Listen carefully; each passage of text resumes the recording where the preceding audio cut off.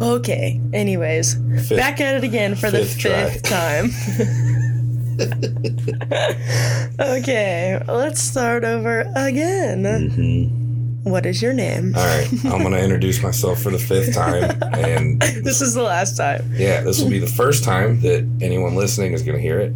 I am Marcus Seidel, and I am, let's just make this easier, I'm a personal trainer. I do contest prep for bodybuilders and fitness competitors. That's the primary source of my income, but I also, like I said, which I shouldn't say like I said because nobody else has heard this yet, I do personal training and nutrition for the general population as well. Really anybody who wants to lose body fat or gain muscle mass, I'm your guy. So that's what I do for a living. It's not who I am, but it's what I do. Well, yeah, and it's so hard because I feel like we've talked about so many things. So it's like, what have we talked about on here and what have we talked about not on? Well, nothing on here, I guess. So anyways. The annoying thing is that we basically just have to redo the whole conversation that you and I have already had. Yeah. Which is really stupid because it's like we already did this. Yeah, for reference, we recorded a 2.5-hour podcast and it only recorded 5 minutes of it. So. And that was like a month ago or something. Yeah. So this is really retarded. But hey, you know what? It is what it is. It's fine. Yeah. It'll be good. But anyways, what was I going to say? Oh, yeah. Before I actually met you in person, obviously I didn't know anything about you. And you talked about this too. People think that you're just this big fitness meathead guy. Yeah. That's exactly what people think. And dude, I think that goes for anybody. What you in today's society, a lot of things are just focused on your social media because a majority of people's social media, what they do is they kind of just put their life out there on their social media page. And I think the assumption as a consumer of someone else's social media is just that this is who they are. Mm-hmm. And in a lot of cases that is the case. If you just have a personal account and you're just posting things about your life, you can kind of get to know what a person's like and who they are and all that. Mine being a business page, it's exclusively for the purposes of promoting my business. And so, yeah, I understand. I don't have a problem with people drawing that conclusion that I'm just this fucking meathead, weightlifter, bodybuilder, muscle flexor guy, because that's what they see. Yeah. I do trickle in some, content of my dogs and some other, just some other stuff, especially on my story. My story's not very business focused. Mm-hmm. I do that kind of deliberately because the actual posts that I make are 90% business related. Here's my client, here's their progress, here's my progress, here's how to do this lift correctly, here's how, how to eat for this result or whatever. But if you look at my stories, there's a lot more personal stuff on there. But either way, people get this perception that my whole world revolves around weightlifting and nutrition, and really very little of my thoughts are consumed by that. If you look at just to keep it on the topic of social media, my search page, there's hardly any bodybuilding on my search page. Right. There's a little bit trickled in there because I do, occasionally consume some of that stuff, but it's mostly music stuff and sports stuff and fashion stuff, sneaker stuff, dog stuff. I mean, it's all stuff that's my search page is a lot bigger indication of who I actually am as a person, but nobody sees that but me. Right. Which is fine. Again, it's totally I don't care. And that's why I started my own podcast, was to be able to have an opportunity to have discussions about things other than just fitness. Right. So, anyway. Well, and your other Instagram account now, too. Correct. Yeah, so my podcast, I'm not trying to promote my podcast on here. No, go for it. It's not the point. But it's called Sidetracked. It's called Sidetracked. It's a play on words with my last name, so it's spelled S-E-I-D, like my name, Seidel, S-E-I-D-E-L. Sidetracked is, that's the name of the podcast, and that's my Instagram handle as well. So yeah, the Instagram for Sidetracked is all a lot more like if you look at that page, that's more like me as an individual. I don't really post any bodybuilding shit on there because otherwise it would just be the same thing as my other page. Right. Only it would get way less engagement, so it would be a huge waste of time. So how did you get started in bodybuilding?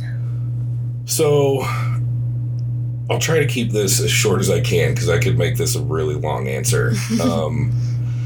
Bodybuilding is something that since legitimately before I actually even have memories, I'm talking like when I was like 3 years old, I was fascinated by it. I didn't know I didn't even know that it was bodybuilding. I was just fascinated by strength and muscle. I just thought it was cool. I was fascinated by it. My dad used to lift weights. We had like a pretty decent weight set for the late 80s, early 90s in our basement, and he would work out down there. And our neighbor, he would come over every morning, and him and my dad would train together. And I would, as like a little kid, I would go and like just hang out with them while they lifted. And I was like obsessed with it. And so when we would go to the grocery store and stuff, and this lasted all throughout my entire childhood, when we would go to like the grocery store and stuff, I would just like leave my parents and go to the magazine section and look through the muscle magazines. I was obsessed with it. Like I said, I just thought it was so cool. And you obviously can't get into like you can't start competing when you're like a little kid. So sports were really I played soccer, I played baseball, I played basketball at a very high level. But as a kid, that's what you can get into. I started playing soccer when I was like 4 or 5 years old. Yeah. And basketball was directly after that, and baseball and whatever. And so my focus was on the sports, but I would always like wanted to be this big muscle head. Like even as like a little kid, I just always wanted to be what I called a muscle man. Okay, really quick though. Yeah. I just was like reading this thing the other day about that kid that they called him like Little Hercules or whatever. Yeah. What? Yeah, that kid is he's a little younger than me, but he's like probably around 30 now. But he's like not into that stuff anymore at all. Fuck no, because they like messed up his body, didn't they? They messed up his body and his head. Like his parents like forced him into doing all that stuff. Yeah, I remember that like it was yesterday. They got him into all kinds of different forms of martial arts. They had him on this like very strict stretching regimen. He was lifting weights from the time he was like 3-4 years old. Yeah. There's no way they didn't give him steroids. No, they for sure did. Okay. I think they definitely did. Yeah. I'd be shocked. I mean, I don't know how. I mean, the kid, he looked like a miniature pro bodybuilder, like as like a little kid. It kind of freaks me out. It's really strange. But anyways. Yeah. I remember he was on the Howard Stern show, and it was just so fucking funny because he's a foreign kid. I think he was like Russian. Yeah. I mean, he lived in the U.S. They like brought him to L.A., I think. Yeah, he's been in movies and stuff when he was a little kid. Because like I think they may have even made an actual Hercules movie or something. And there was obviously scenes where Hercules was a kid, and they actually used him as the kid, which was perfect because he literally looked like that. Yeah. But so weird. Really weird, for sure. Like he was conditioned to be that way. Yeah. I just like wanted to be that way. I didn't do that. Right. Because I was too busy playing real sports.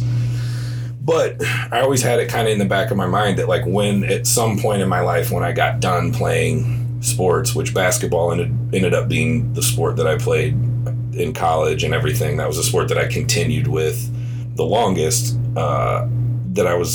it wasn't ever necessarily something I thought I was going to compete in. I just wanted to get big. Mm-hmm. And then once I was in college playing basketball, I kind of made my mind up because at that point I was following professional bodybuilding really diligently. I had a subscription to Flex magazine. I was reading everything. And I kind of made the decision that once I get done playing, I'm going to actually not only get big, I'm going to take a couple of years to grow and get big, and then I'm going to actually compete. And I did it and went through with it, and I did it, and I've been doing it for over a decade now. And it's now my entire career, my entire profession. So what was your major in college? Business administration. Yeah. So then you just like learned all this stuff outside of. Yeah.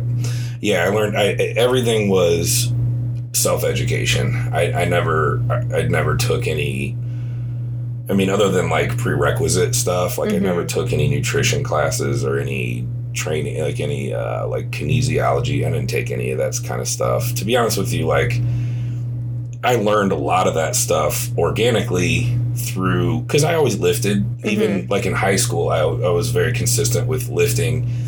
And again, some of it was a lot different than bodybuilding because I was lifting more for functionality for sports. But I learned a lot. I had a personal trainer some of my junior year and throughout my entire senior year of high school, where everything was like, I still have my binder of all everything was really well documented, my diet, my everything. So I was living the lifestyle of a bodybuilder even when I was playing basketball. And it was a lot of stuff that I just learned organically. And then of course, just self-education of reading and watching videos and all kinds of stuff on my own. So all of my knowledge came, and here's the other thing: if I had gone to school for, whether it would be exercise science or whatever, or nutrition science or whatever, I honestly don't know that I would even be doing what I'm doing now, or I don't think that I would know what I know now. Learning things in a classroom setting, it's weird because I'm one of those people that like school is not for me. I did it anyway because it was paid for. But is it going? Are we still going? We're okay, we're golden. We're good. I just did it because it was free, and I hated every second of it. And like school, I hated school. Yeah. But I did it, and I got my bachelor's, and I never looked back. Well, do you think your business major like helped you run your own business now? No, it did nothing. It's a fucking piece of paper that I don't even physically have. I have no idea where my diploma even is. I've never seen it. Yeah. And it did nothing for me whatsoever. You just got to play basketball. I played basketball, and I can say that I have a college degree, which is thumbs up, guys.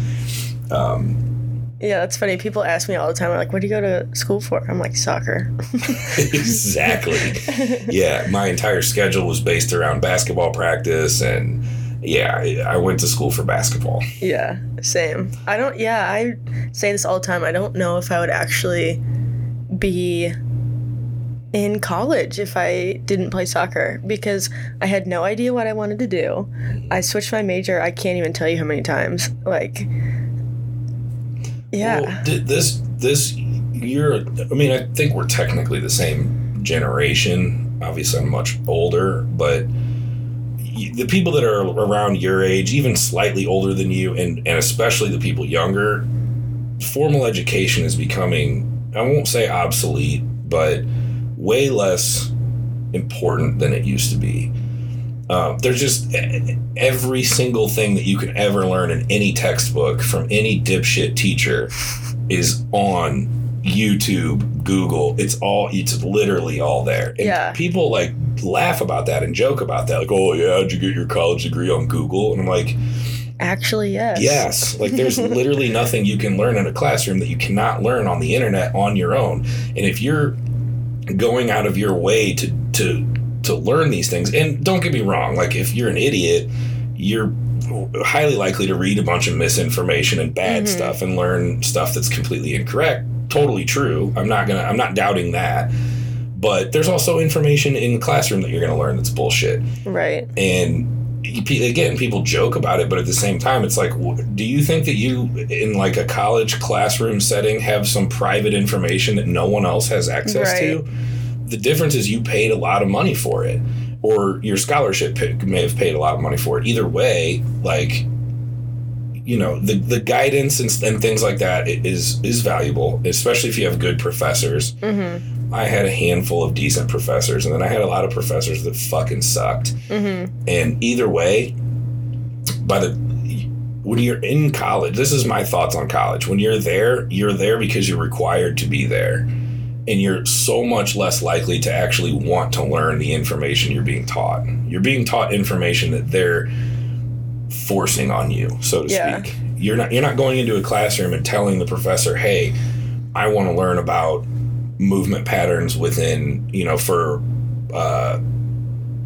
the development of your posterior chain, and then that's the whole lesson. It's not what it is. Right. You'd be more motivated to learn that information if you already want to know that information. But Definitely. if you're just showing up in a classroom and getting thrown shit that may or may not be relevant, it's like, okay, when the fuck is this over? And Yeah. Well, and I'm absolutely a hands-on learner.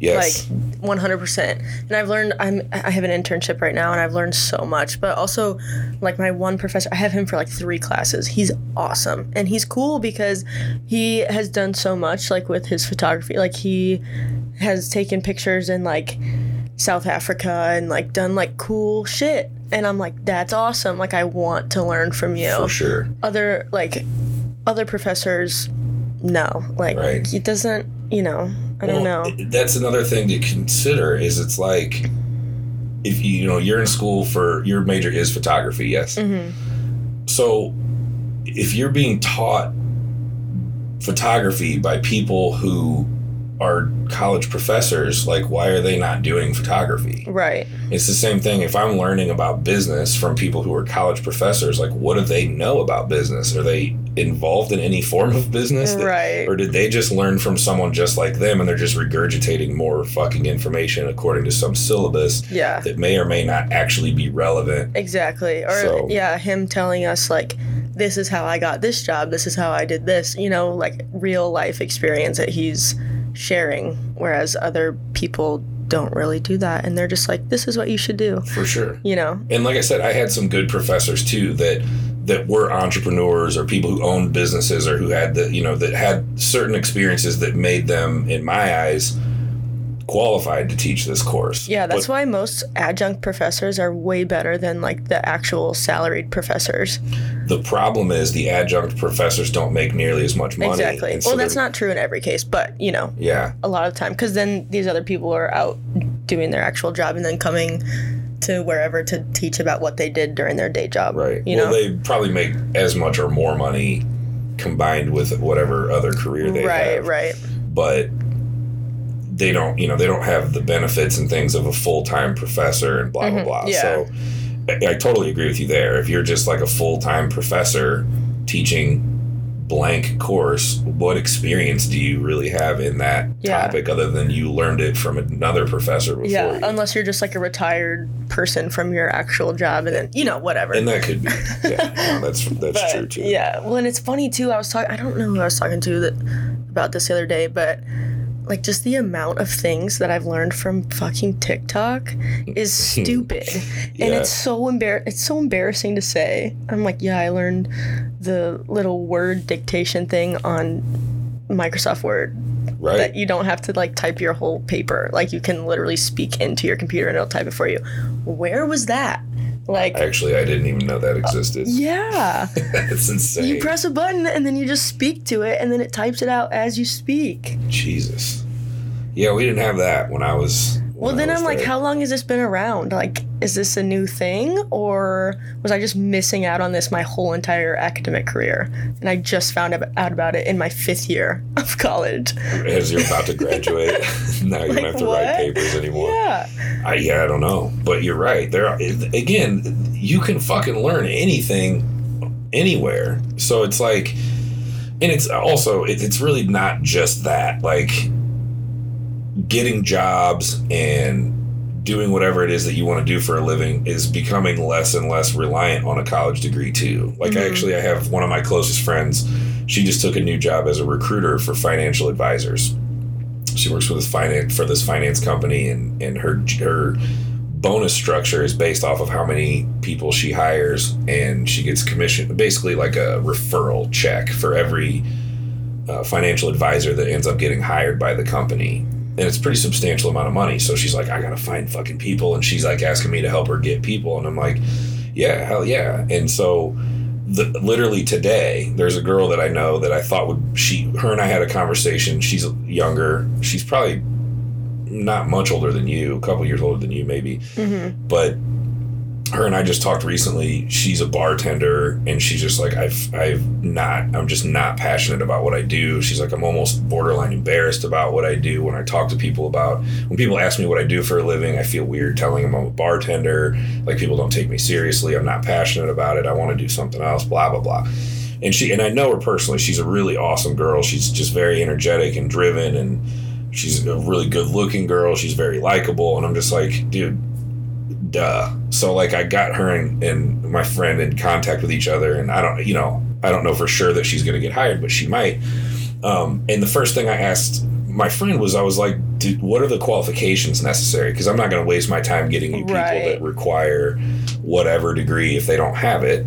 And she was like, no, like a college degree's not, I mean, it would look good, but she's like, it's not necessary. Like, if they can do the job, and I the company has reason to believe that they could be successful, it doesn't matter if they have a college degree. 10, 15, 20 years ago, you wouldn't even get considered. Like, you had to have a college degree. So not only is so much more information literally at your fingertips to where you can learn anything without sitting in a classroom setting and getting yourself into shitloads of debt, but employers are a lot less likely to require it anymore anyway. It's the same thing like with what you do or what I do. Nobody is going to be like, well, let me see your photography degree before I hire you. They're going to say, let me see your pictures. Yeah. They just want to see your work. And if your work looks good, they don't give a fuck if you have a diploma. It's the same thing with me. I've never once, I've been coaching people for 7, 8 years. Never once had anyone ask me if I could prove that I have a college degree in something relevant to what I do. They just see what I've done with other people, and they may have a conversation or ask questions about how I approach doing what I do for them. And it just is what it is. Never once has anyone asked me to prove my qualifications. Right. So there's another thing. I was talking to my massage therapist lady today. She's fucking awesome, first of all, just like in what she does and as a human being. But she found out that I guess schools in Italy, whenever kids are around 12-ish, they pick a specialty to go into.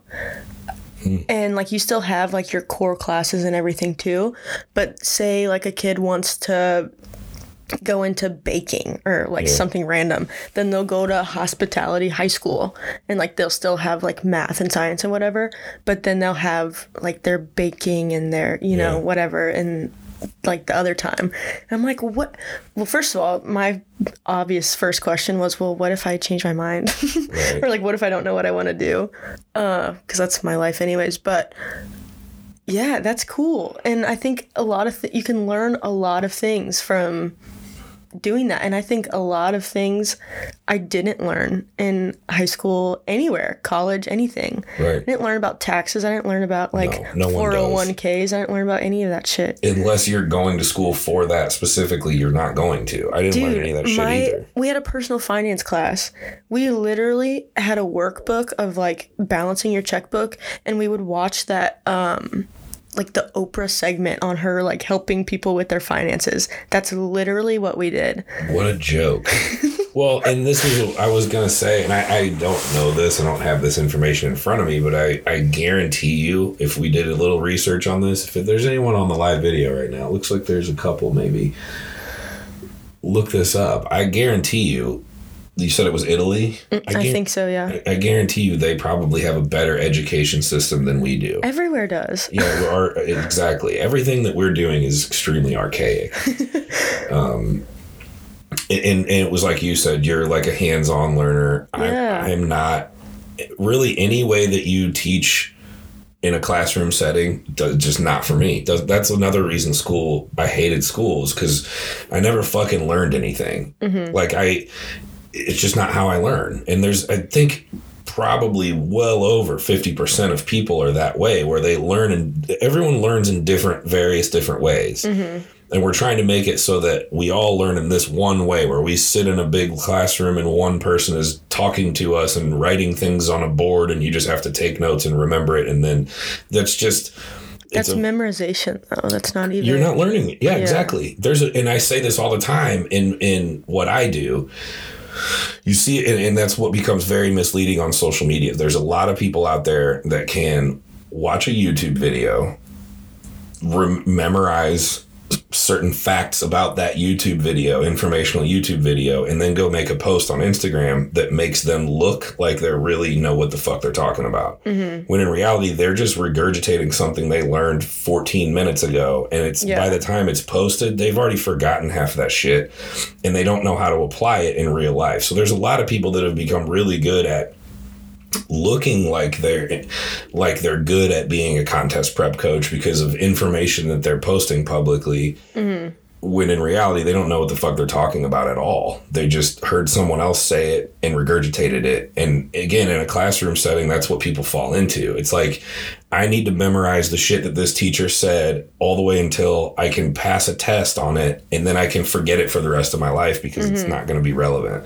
That's me. I mean, I'm not criticizing anyone. That's exactly my entire college experience. Yeah. I learned a ton of stuff that I immediately forgot the minute I turned that test in. And as long as I got a C on it, I was happy as shit.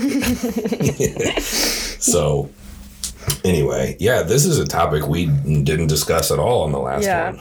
You know what I was just thinking, though, too, whenever you said, like, anybody on the live video, look that up. We need, like, a Jamie on... Yes, we do. The Joe Rogan. Yeah, if someone would just want to do that for free, it'd be wonderful. Someone wanted to just sit on the other takers? side of the screen. I already got her editing my podcast for free, so I guess I'll just try to con some other young kid into doing shit. Yeah. Oh my God, that's hilarious. Yeah, so anyway, that's my story on how I got into bodybuilding, and I don't know. Why I hate school. Yeah, why both of us do. Yeah. At least I've been done for a long time, and you're about to be. Almost. So close. But yeah, another thing about school, too, though, is, like, especially in high school, I missed so much, like, towards my junior and senior year. I missed so much school. Like, for, like, mental health reasons and blah, blah, blah. But everything that I missed, I learned by myself. Like, yeah, because you're able to comprehend information when you're learning it the way that makes sense for you. And when you have to do it on your own, you're going to find ways to learn it. But when you're sitting in a classroom setting, you're being forced to learn it this one specific way. And if you don't get it, you're shit out of luck. And that's one of the craziest things to me is if you look at the most successful people in the world, there's a large, I don't know the percentages, I have no clue off the top of my head, but I think a large number of the most successful people on the planet are people who don't have formal education. Yeah. Or who went that route because they thought they needed to, and then they dropped, like Mark Zuckerberg, for example. Yeah. Dropped out of Harvard because he was like, fuck this is a waste of my fucking time. I already know all this stuff. I know more than these fucking people do. I'm going to go start this multi-billion-dollar business. Yeah.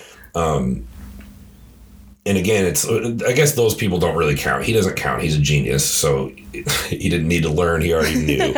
But either way, like, I think a lot of very successful people, when you're in school, you get pigeonholed into what grades do you get? Where do you rank in your class? What did you get on this or that test? And we all had this perception when we're young that, like, oh, they got a 32 on their ACT. They're brilliant.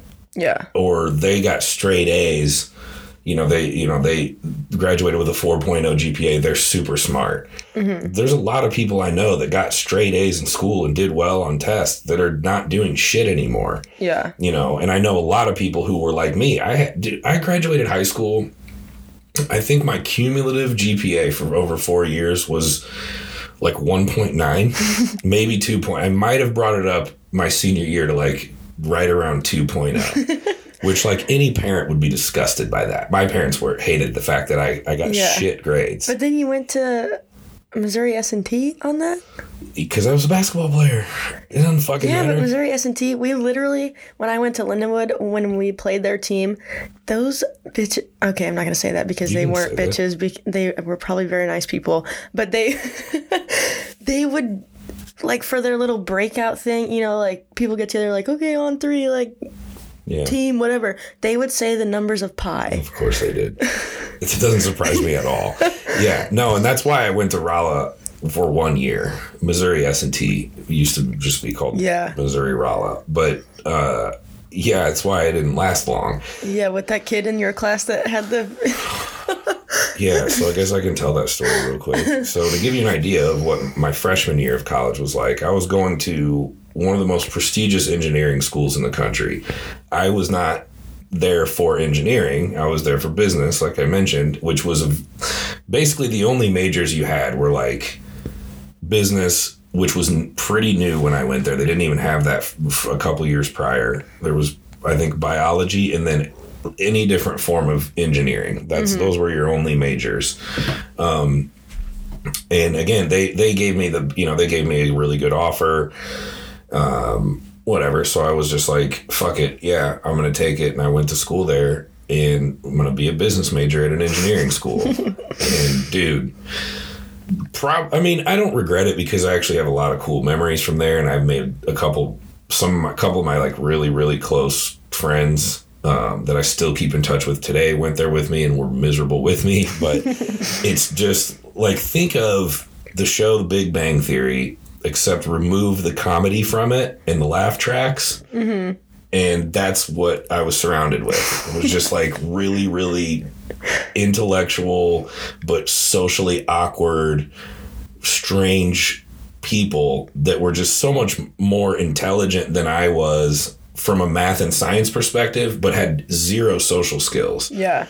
They're not to be a piece of shit, but there's not a lot of physically attractive people in that setting, which was a huge change of pace. It was like 70% male, which is completely the opposite of like any university. It's usually predominantly females. We had like no girls in the school. And anyway, and our basketball team was atrocious. So all of the sports there pretty much were really bad. Like they're big. They had a solar car team. That was like their biggest. You're kidding. Oh, they were like national champions or some shit. I don't even know. I'm pretty sure before I went to Webster, they were national champion. And they were national champions in chess, I think. Really? Yeah. Wow. So, yeah. Exciting stuff. But that's what I mean. It was like that was the thing that they were most excited about. Whereas you go to most schools and it's like, the basketball team or the football team or whatever. No, they didn't give a shit about that. They gave a shit about science stuff. It just was not for me. So I had to get the hell out of there. But yeah, I mean, I got a 24 on my ACT, which is pretty good. You know, it didn't matter. I was a business student and I was a good basketball player, so they got me in basically. If I hadn't been a basketball player, I might not have even been able to get in. Right. So I probably wouldn't have been able to get in, but you do have some advantages as an athlete. That's for sure. Yeah, there's definitely that. But anyway. Okay, but the story with that guy, that's the reason why you were like, I'm done with this place, right? Kind of. I mean, that was a contributing factor, but yeah, I had it was Psychology 101. And actually one of my best friends, Dan, he's from and still lives in Chicago now. Him and he was my roommate and basketball teammate. We took that class together. It was in like a big kind of an auditorium style. So there was a lot of students. Mm-hmm. And a lot of the engineering students just needed a couple of the prerequisite classes toward the end of their, juniors and seniors that were like, all right, I guess I'll take this stupid psychology class. But him and I were sitting there and there was this kid that, when you're in I don't know if this is the case for you, when you're in a physical classroom, even though you don't have assigned seats when you're in college, you usually kind of just gravitate towards the same spot. Yeah. Okay. That's how we were, I guess. So I guess that hadn't changed. But there was this kid that sat in front of us every time and he was really small and he was when I say socially awkward, I mean, he was terrified to have a conversation with anyone. Poor guy. Yeah, he had like super like he is like the stereotypical nerd. Like Yeah. hair was a mess, wore the same boring looking clothes every day, had really thick glasses, acne everywhere. He was tiny. Like he was a really, really small person, and he was just had the most meek personality. Like he just was just afraid of everything and everyone. He just sat and kept to himself. And Dan, my buddy from Chicago, is the polar fucking opposite of that. Dan is like, I'm a pretty extroverted person. Dan is like he's on 10 all the time. Like he just wants to fucking bullshit with everybody. And he sells real estate in Chicago, and he fucking kills it out there. Yeah, I bet. Yeah. And so he just wanted to talk to everybody. And so this kid's sitting in front of us, and he has this thing in his hand. The only way to really describe it is it looked, because a lot of these people that are gonna listen have no idea what I'm even referring to when I say this, but he had something that looked like a Palm Pilot, if anyone knows what that even is anymore, because now that's way outdated. But I mean, imagine something that looked like, what are those calculators we all used to have? I don't know if you guys still Like need the them. big huge ones. Yeah, the like T. Oh, something. T9, whatever. Whatever No, it that's was. T9 texting. That's what I'm Right. thinking of. Same time period. Either way, it looked like just like a big calculator, but it had its own little stylus, and he would like type on it and shit. And I had never seen anything like it. Dan had never seen anything like it. And of course, Dan just like leans over, like puts his head right next to this guy's head. He's like, "Hey man, what is that?" And the guy turned around, was petrified. Like jumps. Like, oh my God. And he turned around and he was like, "It's my computer." And Dan's like, "Well, yeah, like, but like, where did you get that? I've never seen anything like that before." And he just looked back at Dan and he just goes, "I made it." We were like, "You what?" He was like, "I programmed it myself. I made it. I created this." We're like, oh, okay. We were in the wrong place. Like Dan was just like me, business student, didn't get good grades. We were like the fuck ups of that school. We were both just like, dude, we gotta go. Why are we here? This is not for us. Oh my God, that's hilarious. Yeah, that was like a really eye-opening experience. That I'm kid's like, probably a multi-billionaire now. I guarantee it. Yes, I guarantee it. Because it was literally like, I don't know, it doesn't really matter, but we're in there like struggling to get through these classes. And these people are in there just like, they don't care, because they're going to they know all of the information and then 10 times more than this professor already does about a topic that they've never even attempted to learn. They just know it.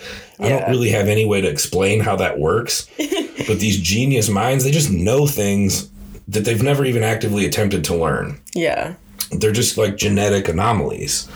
You know, it's like the mental aspect of the bodybuilder who's never done a show before and just started lifting weights and doesn't really take it seriously, but they already look like a fucking pro. Yeah.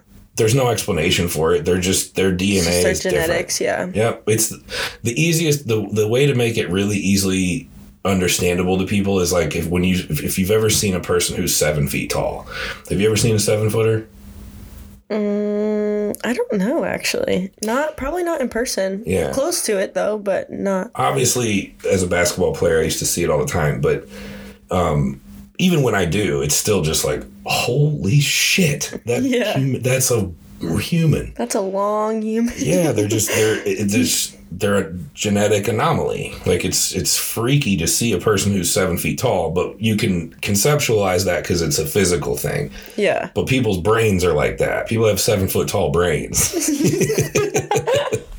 Oh my God. Yeah, these fucking people who like they just passively heard something on TV that they weren't even actually watching or paying attention to, and they just remember it. Yeah. Like in detail. See, and that's why like the brain is so fascinating. The only thing that I would go back to school for is psychology, I think. And that's the class I was in. Yeah. Well, and it would be sports psychology though, because I find that so interesting, and that's my thing. But yeah, and it's crazy to me that it's just mush. Like your brain is literally how? I don't know. It doesn't make sense. No, it is a really fascinating thing, and it's a really complex thing that's way over my head. I have zero concept of that. I don't understand how people do, because Like, it literally, when I think about it, like, freaks me out to think about it. Well, the thing is, they do all this research on it, but they, like, the most brilliant neurosurgeons on the planet still don't know that much about the human brain. Yeah.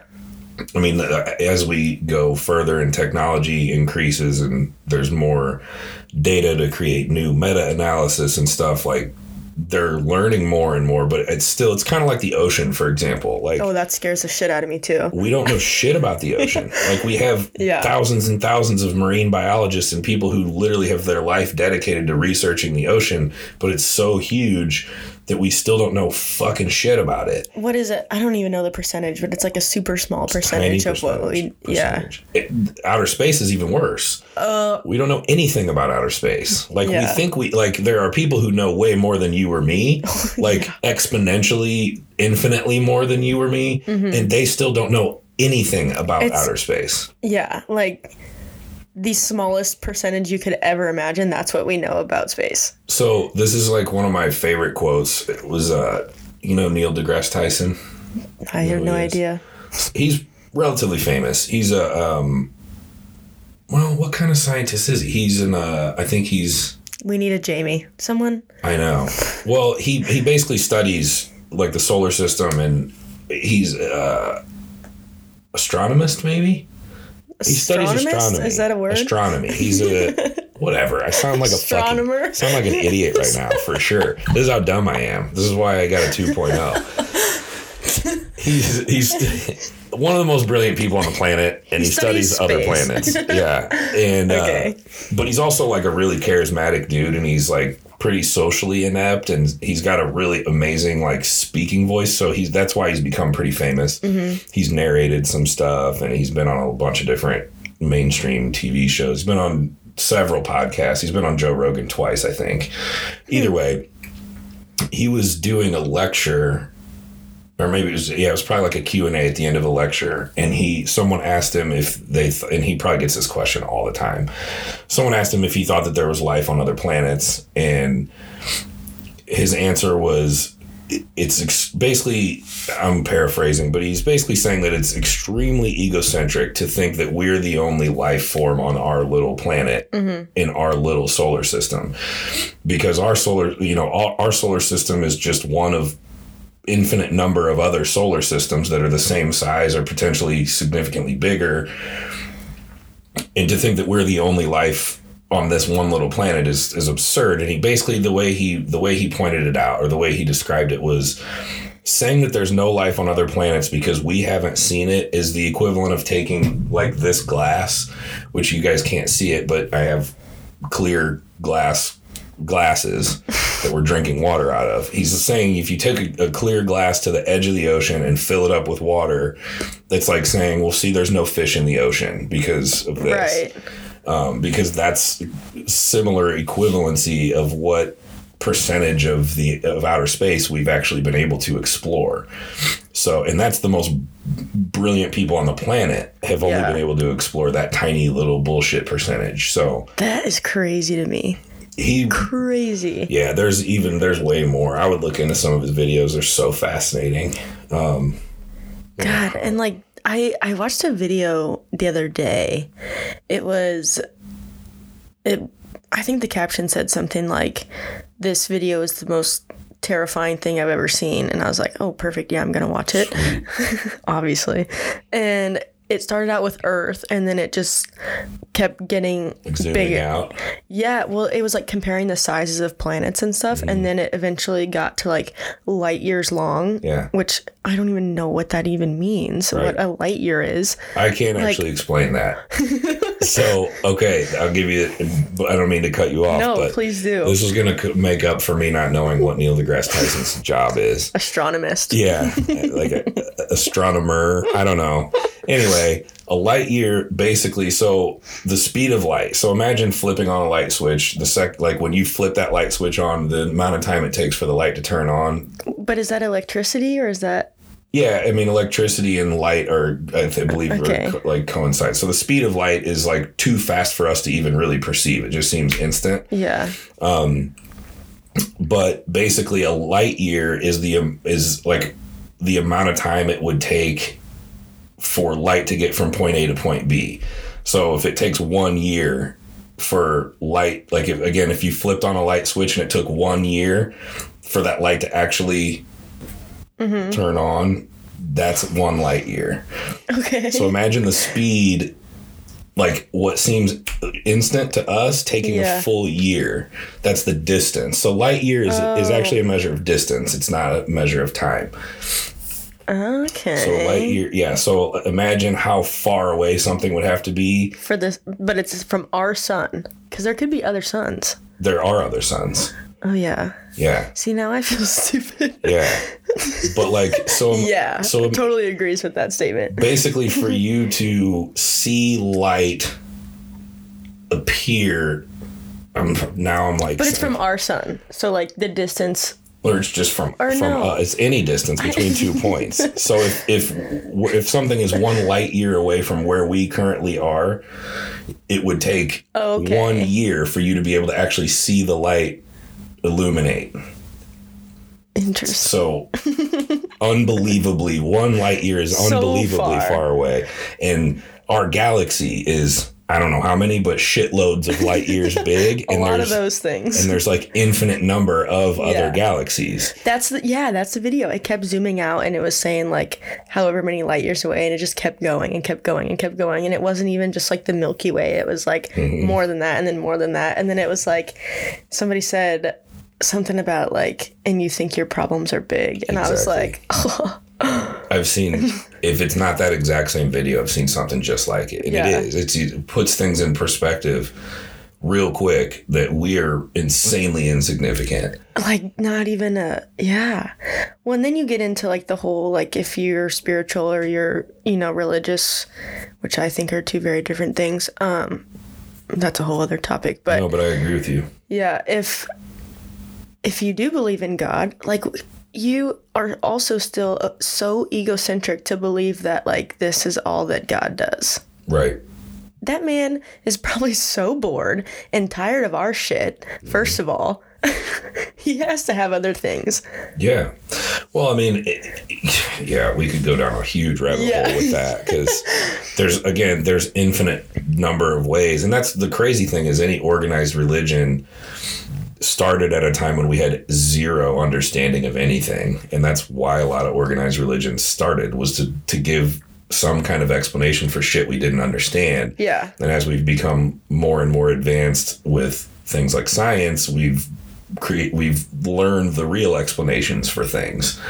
Like, like a couple hundred years ago, like if you had a cold or something, people just assumed that like you did something bad and God was punishing you. Yeah. When in reality now we understand that it's just like a bacterial infection or something that's causing us to feel sick. And then this is how you get over it. But at the same time, like, I totally agree with you. And I think I've had trouble with this for like a long time the whole, you obviously learn about like the Big Bang and all that type of thing, like how our universe came to be.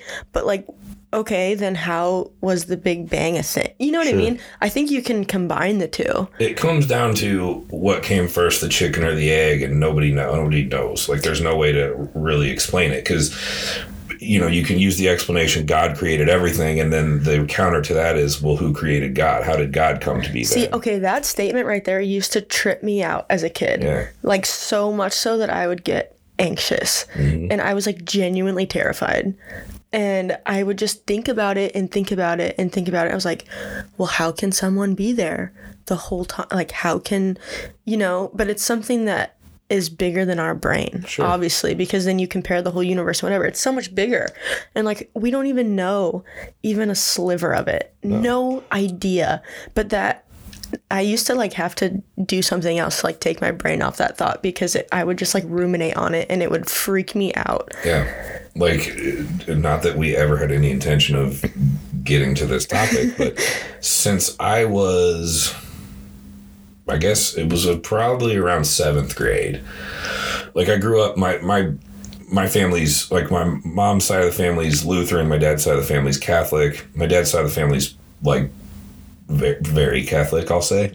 Like pretty, I know what you mean. They're practicing Catholics, like, and so I was like born into a religious family, as 99% of people are. And I kind of, which is also ironic because I chose to go to a Catholic school for high school. But before then, I had kind of like started questioning things. And I've considered myself an atheist since I was in like 7th grade. Really? And going to private school and having to learn more and more about it just justified the way I thought more and more.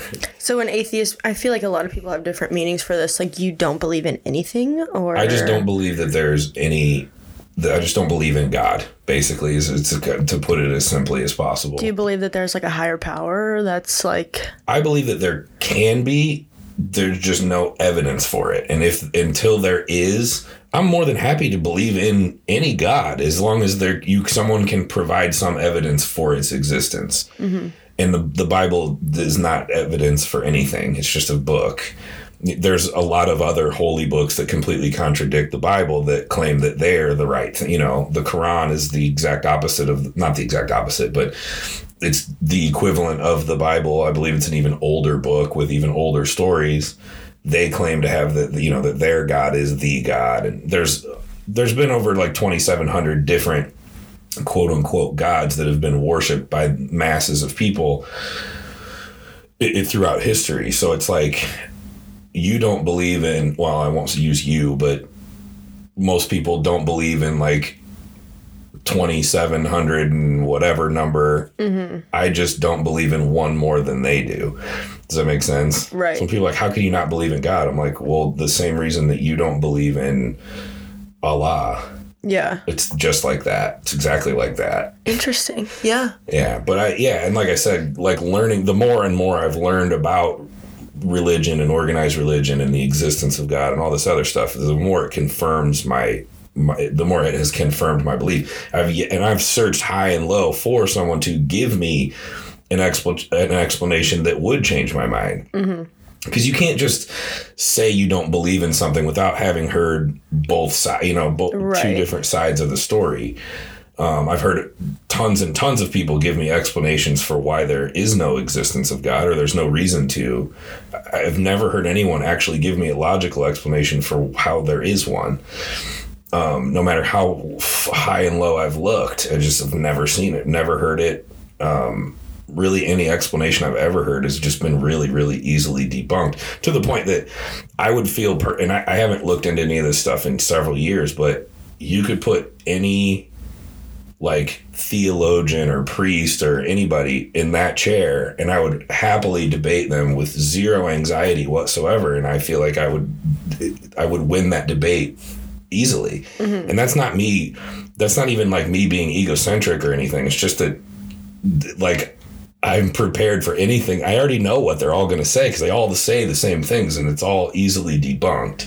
So it's like people using different anecdotes half the time. None of it's ever verifiable. Mm-hmm. And anyway, like I said, we had no intention of going down this. Yeah. No, that all makes sense. I mean, and I think I don't know, like I said, I've had, I guess, not trouble. I don't know. I've just, I'm curious and I'm, always asking questions and whatever. But I mean, the only evidence I have of like a higher being, like whatever that may be.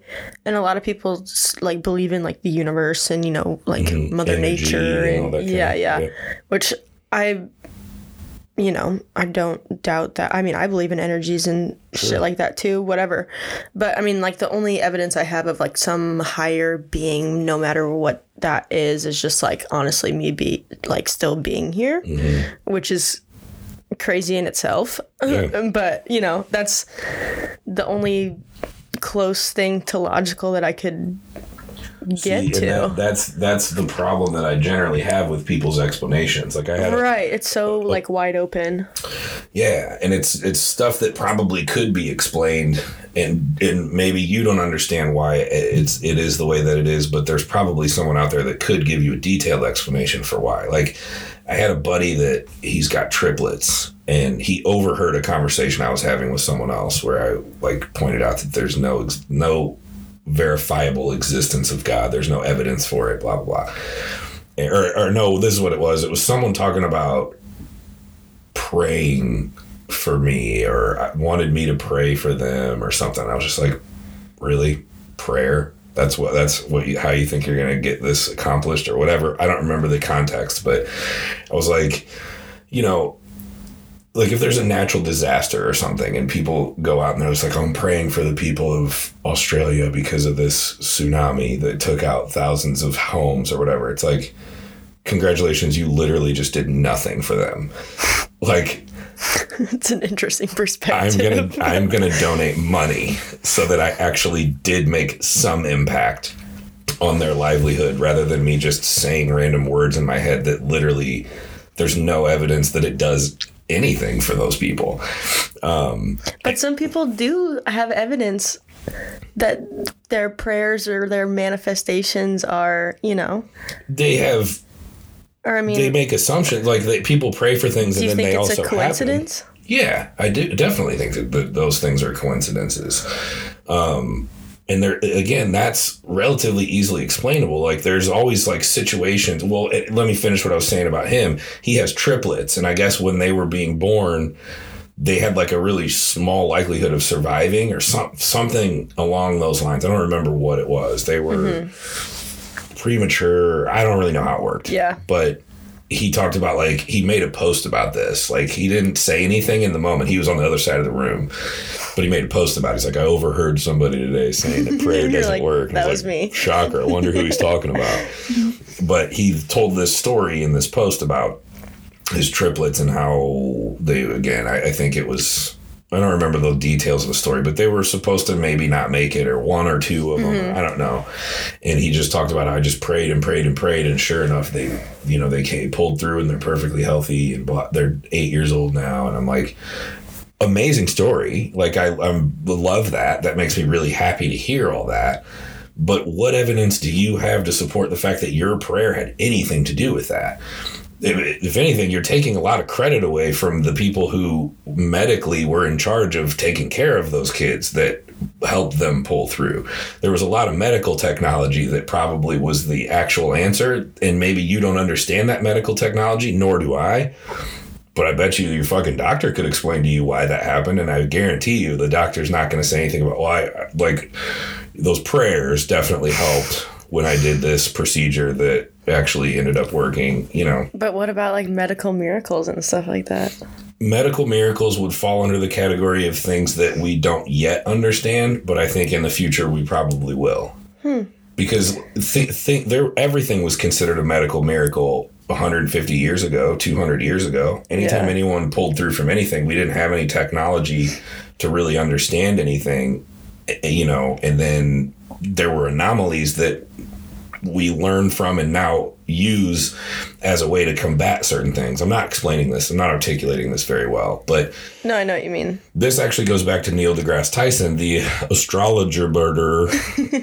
he talked about it. He calls it the God of the gaps, meaning like when we don't understand anything, we attribute it to God. And as technology and science continues to advance, those gaps get smaller and smaller and smaller, and we're just slowly explaining away the existence of God because things that we didn't used to be able to understand, we just gave credit to God for it.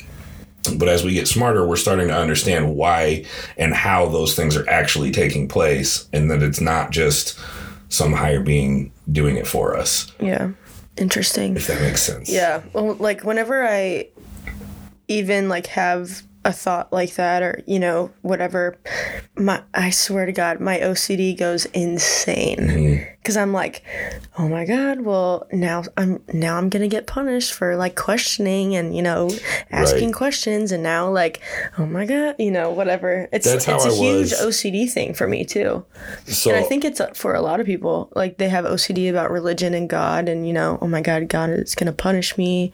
You know, when I was younger, before I kind of proclaimed myself an atheist. So again, I was pretty fucking young. I remember there were these TV channels.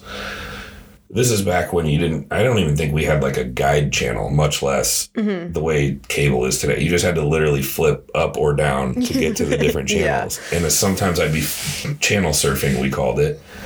And it would come across these like religious, there were always these stupid fucking religious channels that literally all they did was just like, it was like gospel reading, and it was like actually like church being filmed basically, and it was on that channel all day long. And I remember sometimes I would flip through those and I would get to that channel and I would feel guilty flipping past it. So I would just like leave it on sometimes because I'm like, I don't know, man. Like, I feel like that's not good if I go away from the channel about God. What if God doesn't like that? And as I got older, I was like, why the fuck would I ever think something so irrational? That's so weird. I just had this conversation with a friend the other day, and it basically...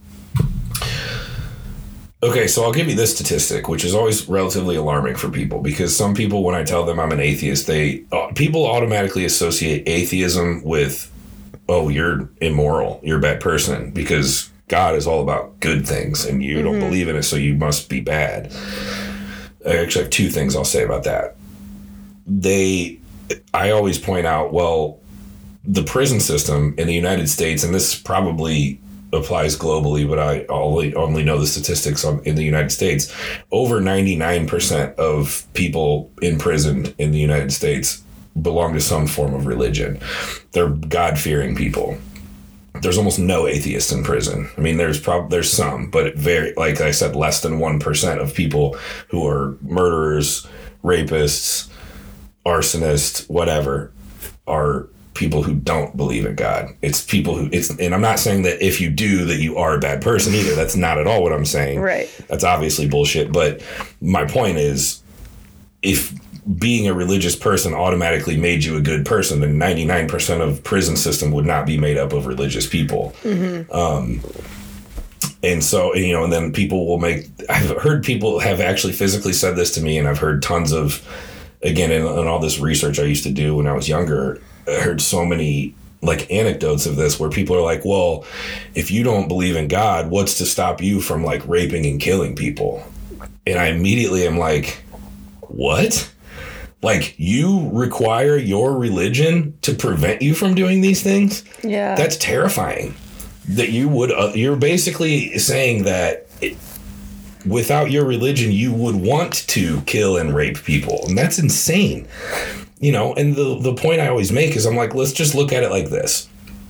Let's say I have a twin brother. Me and my twin brother, I'm an atheist. I don't believe in God, but I treat people with respect. I do nice things for people. I live a good life. I don't commit crimes. I don't hurt anybody. Have morals, yeah. Yeah, I'm a moral person. I live a good life, and I don't hurt anybody else in the process. Then you have my twin brother, who's devout Christian and goes to church every Sunday, but also robs people every weekend and is a murderer and a rapist. Which one of us is going to heaven? If you believe in that, if you believe in an afterlife in heaven, it's like, according to the Bible, if you don't believe in God, you have no chance of getting in. Even if you're a perfectly good person and everything you do is moral and you treat people well and respectfully and whatever, if you don't believe in God, you're out. You're going to hell. Eternal damnation, which we don't even have the concept of eternity in our brains. It's almost impossible to even conceptualize what eternity is. As all we know is the rest of our life. Eternity is infinite. Yeah, that like literally, like my chest is terrifying. Like tight. It's a terrifying. Infinity is a terrifying thought because we have no concept of that. But because I just said I don't believe in one specific deity, but even though I do everything else perfectly, I'm going to go to I'm going to burn for eternity. And then this motherfucker who's treating people like shit and killing people and committing all these horrible crimes of humanity is going to go to heaven just because he's like, well, I believe in God and I can just ask for forgiveness. That's fucked. That's so fucked to me. Like that whole thought process is like, how could anyone possibly believe that that's a good thing? So, well, I think a lot of people too, they take it as, oh, I can do all this messed up stuff and then I'll just ask for forgiveness. And that's what the Bible literally says you can do. And so, but like the things that these people do, man, there's some really fucked up people out there for sure. So another question for you on the topic, then we can move on. But like, what do you think? Do you think there's an afterlife? Like, what do you think? No, I don't. Really? I just think when you die, you're dead. Okay, so moving on slightly, but also kind of staying on the same thing, like with like the psychedelics and everything. Like some people say, I've never done them, but some people say that they like see, like, I don't even know, their creator, or they see like all these things. Yeah, I've heard a lot of the same stuff you're talking about. I'm not I'm not experienced enough with psychedelics. I've never experienced anything like that. I've done mushrooms 2 times. That's it. And I did a pretty moderate dose, so I didn't like trip. I did, but I didn't like see anything. I didn't hallucinate or anything like that. And so I have no experience in that realm. What's happening though with psychedelics is you're basically just, so you know how you only use a certain percentage of your brain. I don't know what that exact percentage is, or what people talk about you only use 10%. I don't know if that's accurate. Jamie.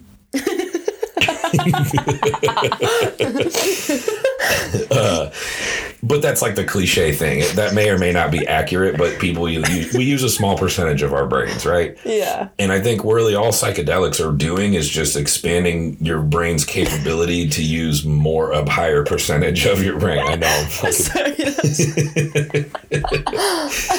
we really need a Jamie. Oh man. Fuck. Maybe we should just reach out to him.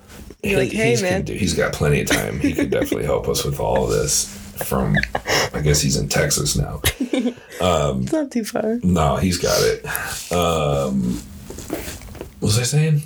10% of our brain. Yeah, so psychedelics are basically just expanding your brain's capability into things that you've never seen or felt or whatever, because different parts of your brain that you've never actually accessed are being accessed pretty much. And so I think, again, it's something that we cannot explain. And fuck, I can tell you from my very limited experience with psychedelics and everything I've heard from people who are way more experienced with it than I am, I can attest to the fact that even trying to describe the experience verbally is really difficult to do. And again, I'm very inexperienced. What I've done is pretty par for the course. Like, I just was really, really high and had a feeling of euphoria. But even trying to describe that feeling to someone who's never done it is hard to do, because there's just not like words to put it into. Yeah, and especially if you've never experienced it before, then it would be hard to compare. So it kind of goes back to that same thing that Neil deGrasse Tyson mentioned, as like the God of the gaps, where it's like we're experiencing something we have no explanation for. Science doesn't even really have an explanation for it yet. So we automatically, I think a lot of people just jump to the conclusion that, I'm seeing God. Whereas I think what's happening is they're just experiencing something in their brain that they've never had access to before that they can't explain. And so because they can't explain it, again, they attribute it to God. Now, again, I haven't dived that far down that rabbit hole, so I haven't experienced what some of these people have experienced. So, fuck, who knows? And I can tell you this right now. For those of you listening to just audio, we're in my house right now. I have a podcast studio in my house. And just down the hallway, I have DMT. I don't know if you're familiar with it. And I've never used it. I just have it. And of course, I'm just going to sit and let it sit there and overthink it until eventually 9 months from now or so, I'm going to sit around and finally be like, fuck, okay, I'm going to do this. Today's the day. Today's the day. That's what I did with mushrooms. I got mushrooms and I sat on them for like almost a year because I just overthought. I'm like, oh, I don't know if I'm in the right mind frame for this. Like, I need to be in the right setting with the right people at the right time. And it's just not, I don't know. I have a little anxiety going on right now. I should probably stay away from it for now. Well, yeah, because people say that you're supposed to be like in like a good mindset, whatever. But then there's also people that have said that they were in super depressive states and then they do whatever and then they come out of it and their life has changed. So what? Yeah. So what I understand from, again, I don't have enough experience to speak in the first person, but from what I understand, like, people are terrified of having a bad trip. Yeah. I'm terrified of having a bad trip too, because apparently That can like mess you up. For sure, especially in the moment. It's like, from what I understand, then again, I have kind of had a bad trip. It's hard to explain. It was with weed. It was with a THC infused drink. I'm still not convinced that that's all it was. But it was. What do you mean? It's a really long story. My ex, who was my girlfriend at the time, and we did one of those saltwater float thingies. Oh yeah, when I did that one time, and it really stressed me out. Really? Yeah, because did you have to put the like things in your ears so you wouldn't get water in your ear? Mine fell out. So did mine. And I couldn't find it. That is really annoying. Yeah. I agree with you on that. Oh man. And then like I got bored towards the end. Like I think I was like in like a meditative state for maybe like a half a second. Uh-huh. And then I'm also very bad at meditating. I'm very bad at it. I try very hard. Sure. One day I'll be good. And that's another thing I listened to, if you know, like Joe Dispenza. He's like, there's no meditation that's a bad meditation. Like whatever, that's a whole different thing. But Sure. But literally by the end of it, I was just like pushing myself from one wall to the next, and I was like, when is this gonna be over? Like I'm done with this now. So I've done it like 3 or 4 times. Once, the first time ever was on edibles, and it was a really incredible experience. It was amazing. I've done it, I think, twice just sober, or once sober, and it was also amazing. Not as amazing as it was on edibles. Then I think the third time I was on edibles again, but I was really exhausted. I just was passed the fuck out. Really? Yeah, so I don't really remember that one. I was just asleep the whole time. You probably needed it though. Yeah, I did. It was in the middle of contest prep, and that's why I did it. Yeah. But it was, I guess, it was the 4th time my ex, my at the time, my girlfriend and I did it, and we did this THC infused drink, which I'd never done. I've done edibles a bunch of times, and I love edibles. But this was basically like an edible, but in drink form, which is a little bit different. You metabolize it way quicker. You don't have to digest it. Mm-hmm. So like it kicks in a lot faster. And so one of 2 things happened. One, the shit had more than just THC in it, or the potency, like the dosage of it had to have been, if it really was just weed, it had to have been what I would estimate is at least 10 times the dose we thought we were getting. And it was the most horrific. I would not wish this experience on my worst enemy. And this was in the float thing that this like hit you? So it started even, again, because we were treating it like an edible, which takes anywhere from like a half hour to an hour and a half to kick in, depending on like how soon before you ate actual food or whatever. There's a bunch of different variables. So were you doing this on your own, or was this like a place that you could go that they gave you the stuff and then you went to do the float? No, this was just a client of mine gave me this drink. Oh, okay. So I had it at my house, and I told, my ex, I was just like, do you want to? So my client had told me that her and her brother did a drink, and they split the whole thing. They each did half, and they like went to a comedy show and whatever. And she was like, yeah, we were really high, but it was like really cool. So her and I had already done it. We used to do edibles a lot, and we've done a float on edibles and had incredible experiences. So we were just assuming it would be like that. Mm-hmm. And so we took a pretty high dose of edibles when we did it the first time. Yeah. So this shit, I was like, okay, we treated it like an edible, thinking it would take a minimum of 30 minutes to kick in. So it's about a 30-minute drive from my house to get there. So we're like, all right, cool. We'll just start drinking it right when we leave, and it should start kicking in once we get into the, into the tank thingy. We weren't even like halfway there, and I was like stopped at a red light, and I was like, I looked over at her and I was like, I'm already kind of high. And she looked back at me and was like, oh shit, yeah, me too. And I was like, oh, I don't even know if I should be driving my car the rest of the way. Like, and it hit me so fucking hard to where like, by the time we parked and walked into the place, we were both gone. Like, we were zombies. Like, there was we were pretty much just like nodding our heads at the employees, like, yeah.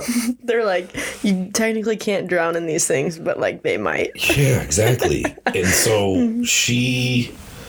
this is going to be hilarious with the microphone. I'm already laughing at what's about to be said. I had no intention of going this far into detail with this story. But so what they do, it had been a long time since she had done a float. It had been over a year since the one time that she did it with me. And so they had to give you kind of a little refresher course of how to, you got to shower off all the oil on your body, your natural oils that your skin secretes before you get in, and put the ear thingies in and whatever. So I had to pee. So we're obviously in two separate rooms right next to each other. And I as she's getting the rundown from the girl who works there, keep in mind, a lot of people that are going to be listening have probably never done this before, but these places are like ultra zen, like they're like spas. Hippie. Yeah, it's really quiet. There's ambient music. The people who work there are like ultra hippies. They're all barefoot. They like they talk really quietly. Yeah, how are you today? Everything good? Yeah, you could totally be a hippie. Yeah, absolutely. I'd be great at it. So the girl's like giving Amanda a rundown of like how to do everything. I go and I pee, and I remember being in that bathroom. Like the paranoia by the time we even walked in the building was already like, I can't even describe how paranoid both of us already were, and it hadn't even come close to like fully kicking in yet. Yeah. And so like I went to the bathroom and I remember looking in the mirror and I was just like, fuck, I'm fucked. This is fucked. Like I peed and I just kept looking at myself while I washed my hands, and I was just like, oh my God, this is not good. And so I walked out of the bathroom and I stood at the edge of the door where she's getting her explanation from the hippie girl. This is the part I started laughing at. So again, they're right next to each other. So the girl's just like whispering the explanation to her. And I'm like, let's say 20, 25 feet away, waiting for her to put me in my room. And all I can hear is...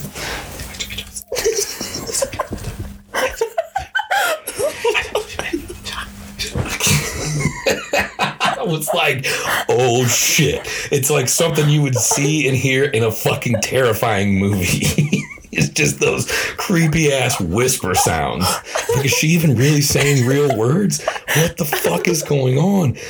Oh my God, I can't even describe how scared I was. Oh my God, I'm crying. It really gets 10 times worse than that from there. But that's just funny because the microphone makes that way cooler, way more funny. Holy shit, that's so funny. Anyway, so you get in the water, and again, for people who've never done this, if you're high, even if you're not really, it can be kind of scary. Yeah, it's supposed to like... What is it? It's supposed to like take away all your senses pretty much? Yeah, because it's the closest thing. It's essentially being in zero gravity, because it's a hard thing to conceptualize. Even if you're laying on an extremely comfortable mattress, you have to understand like the physics of like one force against another force. You're never fully relaxed if you're on planet Earth, period. Right.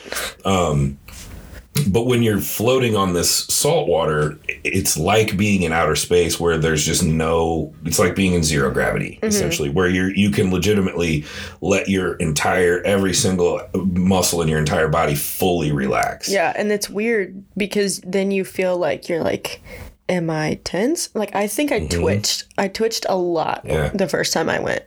Yeah, it's like people especially, and I noticed it myself because I found myself, I realized like, damn, I am still tense, even though I'm like actively trying to fully relax. Like there's certain muscles that just want to be tense anyway, until you like think about, okay, I noticed like my adductors, like my inner thighs, like the muscle that's responsible for like pulling your legs closer together.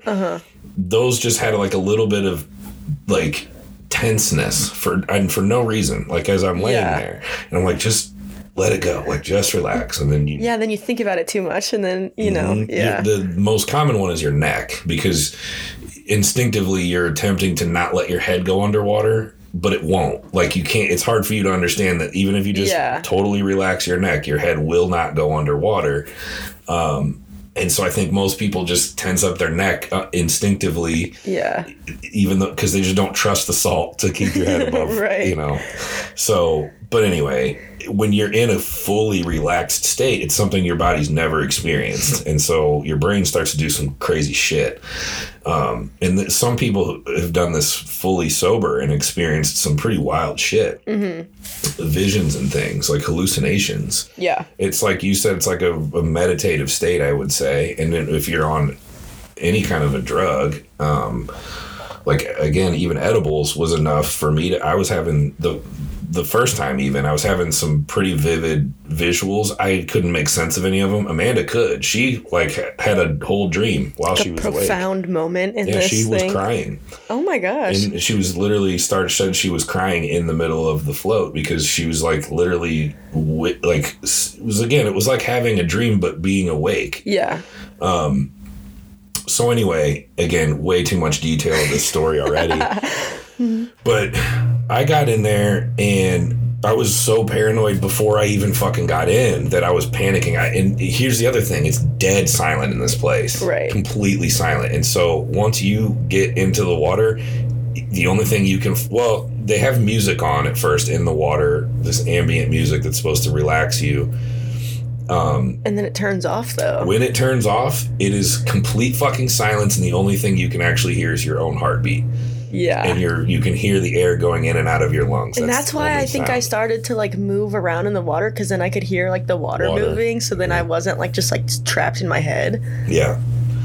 Yeah, and so, it was really bad. So I was so fucking like, paranoid does not do justice to what I was experiencing. Like, yeah. Primal fucking fear, to the point that I started having really irrational thoughts, like that I was dead, like that I was already dead. Like, I was wide awake and I was just like, am I dead right now? Like, I thought I was actually physically dead. Like, full-blown panic attack. Yes, absolutely. Yeah. And so I was like, I'm like laying there and I'm like, okay, maybe I need to just open my eyes. And so I opened my eyes, didn't help at all. It's pitch black, though. Yeah, so it's literally like your eyes are still closed. Yeah, it did not help at all. Well, it wasn't fully pitch black. It was dark, but it was, there was a little bit of light coming through. So okay. They have two different, they have like the pods, and then they have the like rooms. They're very similar, but the room, there's like a door with like a tinted window, and then the room outside of it is dimly lit, but you could see a little bit. Opened my eyes, didn't help at all, and I was like, fuck, maybe I just need to sit up. So I sat up in the water, didn't help at all, and I'm like, dude, there's nothing I can do. This weed this edible is in your system for hours, so I just gotta find a way to try to relax. Terrifying. So I laid back down, the music turns off, and it's dead silent. And I was like, nope, fuck that. Instantly got out of the water and just sat there in the room, like, heart pounding, like, what the fuck am I going to do? The thought of communicating with another person, most terrifying thing I could imagine. I was like, I have to walk out of this place and walk past people who are working here.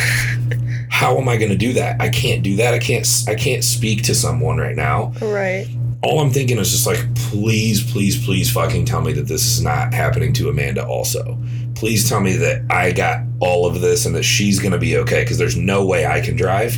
There's no way we're getting out of here if she's as fucked up as I am. Well, and there's no way you could, like, talk to each other through it if you're both in that. Yeah. I was just like, yeah, exactly. And so basically at the end of the float, the music turns back on, and that's the end of your hour or whatever. Yeah. The music's supposed to, like, if you fall asleep, it's supposed to, like, wake you up and tell you that you're done. And so I just sat in the fucking room and waited to hear that music. And I got I'm like, let me get on my phone. Maybe if I get on my phone, I'll see some, like, recognizable shit and it'll make me feel more comfortable. My phone was, like, iridescent looking. Oh God. I mean, it's like I'm having an anxiety attack thinking about it. The second that music turned on, I fucking shout. That's the other thing. I could have just walked out. Yeah. But I did not want them asking, why'd you leave early? What happened? You know, I waited until the music turned on, showered like I normally would, and then fucking beelined it out the front door. And I was just like, tell Amanda I'm in the car. And so I just went to the car, and of course I got in the passenger side of the car because there's no way I was driving. And then this is what was really fucked up is both went for a 60-minute float. She actually started a little bit before me, like I said. Yeah. And so I'm rationally thinking, I'm like, okay, so she should be done like a minute or two before me. Her shower might take a couple extra minutes or, you know, whatever. So, like, she should be out in the car no more than like 5 minutes after me. Yeah. 38 minutes went by. I'm texting her, nothing. What? 38 fucking minutes went by. She was as fucked up, maybe worse than me, and lost all recollection of everything. She had no idea how long she was in there. She didn't even remember that the music was the end of the thing, so she just was still in there. Yeah, dude. Did they have to knock on it? Like, no, they just let her go, apparently, and she finally got out on her own and came out. And this is the part that pissed me off. She goes to the front and was just like, where's Marcus? So when you walk in, the first thing you do is take her shoes off. Yeah. She looked in the area where the shoes were and mine weren't there. No, she thought so you she left. really freaked out. Yeah. It was like, where's Marcus? And they were like, oh, he left, is what they said to her. What? So she thought I fucking left her there and was like having I can only imagine what was going through her head. Yeah. Luckily, she had her phone. You know, we have our phones, but we're so fucked. We have no understanding of anything. So she calls me and was just, I answered. Finally, I was like, oh my God, she's alive. I answer and she's like, where are you? I was like, I'm in the car. And she's like, what car? I was like, instantly like, no, she's the same. So I was like, I'm in my car, the same car I've had since I've known you. She's like, I don't remember your car. Everything looks backwards. I'm like, where are you? By the way, I'm like 30, less than 50 feet away from the front door of this building. Right. I'm like, I'm right where I parked. She's like, I don't remember. Everything looks backwards. That's scary. Terrifying. Fucking terrifying. Everything I'm saying right now does no justice to how fucking terrified both of us were. Oh my God. Yeah, and so she was like, she's like, tap the brakes so I can see the brake lights. And I was like, I'm in the passenger seat. Yeah, I'm in the passenger seat. She's like, can you just get out? I'm like, yeah, I guess I can do that. So like I opened the door and I turned around. I don't know. Yeah, like there's no explanation for this. We were both just so That's crazy. Yeah, so we ended up having to Uber home, which was from your float. Which was so terrifying to Uber. That's so funny. Luckily, this Uber driver didn't try to speak to us. God, there's so much more to that story, but I won't waste any more time on it. But that is crazy. Like, what was that? I don't know. I have no idea. Did you ask them? Yeah. Well, I asked my client who gave it to me. Yeah, She didn't make it. She had a friend who I guess is like a chef or something who made them. I don't know him. I never got an explanation, but she said, she was like, no, like it's just weed. Like it's definitely just weed. And I'm like, if it's just weed, we're talking like hundreds and hundreds of milligrams of THC in a half of a, you know what I mean? Like that is terrifying. Yeah, like I said, and that story really doesn't even do justice to what it was like. But yeah, when I've explained it to other people to get to the main point here, and I'm fucking rambling so much, but when I've explained that to people who are more experienced with various psychedelics, every single one of them was like, that you had an acid trip. You had a bad trip. And I was like, that's why I think it could potentially have had acid in it. I don't know how you do that. I don't know how that works, but every one of them immediately was like, every detail of what you're describing is exactly what you experience with a bad acid trip. And so, but from what I understand, that was like a 20-minute segue into me saying that apparently having a bad trip you can learn a lot from a bad trip and actually have a really positive outcome from a bad trip. Now, again, I have no experience, so I don't really want to speak on that because I don't know what the hell I'm talking about, but that's what I've heard people say. Right.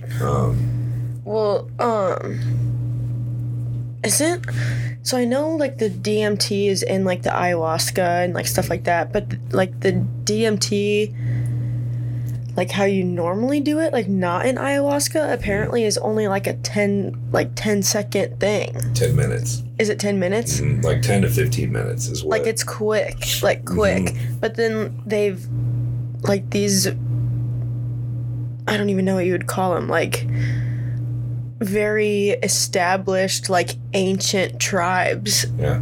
figured out how to make it into ayahuasca, and it's like a drink, and it's like a whole ceremony, and it's, you know, like, there's a shaman there, and there's all this stuff, but it lasts for hours. Right. And that's something that I would love to do, but that's a really complicated process. Yeah, and, well, there's, like, the white people way of doing it, and then there's, like, the actual, like, way of doing it, because they have, like, those retreats and stuff that you can go on and do whatever. But then I was talking to my massage therapist lady about this too, and I think she dated a guy or whatever, I don't know, she knew a guy that he said he did the white people way. But then he, like, started talking to people more about it. I think he went to somewhere in South America, I want to say. Somewhere down there, I don't know. But he did the whole ceremony with the shaman and stuff? Well, no, he did, like, the retreat way of, like, you're in, like, a resort and you do, like, that thing, and they have a shaman there, but it's not the same. So then he started talking to people around there, and they were like, no, you need to actually do it. So he figured out the way to get there.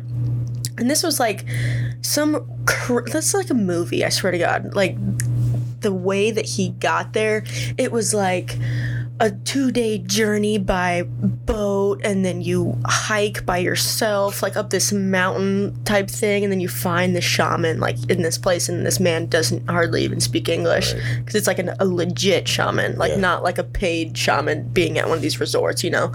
So, and then he did, like, the actual thing, but people get so sick from it.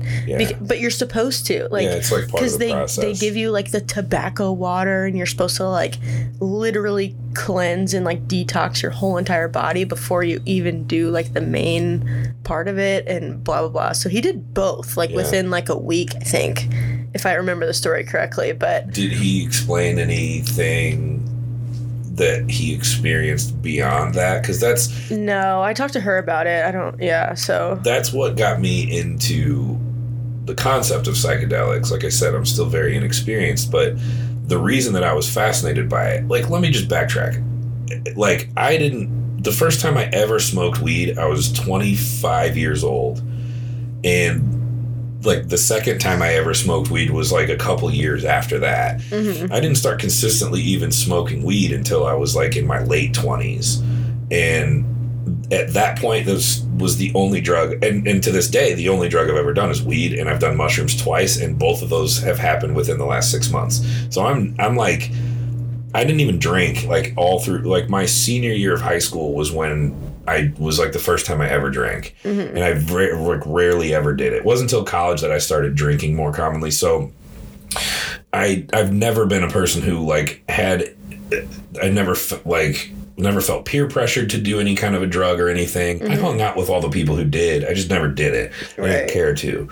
So, like, I was never fascinated by drugs. I was almost afraid of them. I was just like, I don't need to do that. Like, I can have a good time sober for sure, so I'm just going to keep doing that. Drugs are bad, according to whatever every adult ever said. Yeah, Dare told me drugs were bad, so I'm going to follow through. Oh, my God, I must have knocked that over. So, what got me into the concept of psychedelics wasn't like, I want to get fucked up. It was like hearing all these experiences where people had, like, lasting benefits, mental clarity, like the reduction of depression and anxiety. Yeah, and there's more studies now about, like, the psilocybin and depression and even OCD and alcoholism, drug addiction, all kinds of shit. Yeah, they're doing all kinds of clinical studies on this now. And again, hearing about some of those studies, again, is really what got me into it. Me learning about psychedelics from, like, I mean, not firsthand, but watching videos and reading about, like, neuroscientists and, like, really intellectual individuals, and then hearing the results of the studies where people are reporting years later after one experience with psilocybin mushrooms, like, never having, like, being completely addicted to alcohol and then doing mushrooms one time and then never having a desire to drink ever again, like, shit like that. And like, not that I'm an alcoholic, but I'm like, if there's something that there was one study that had, like, I believe it was an 81% rate of curing alcoholism by using psilocybin. I was like, that's profound. Alcoholism, that's crazy. It's insane. That's unbelievable. And that's just in one study.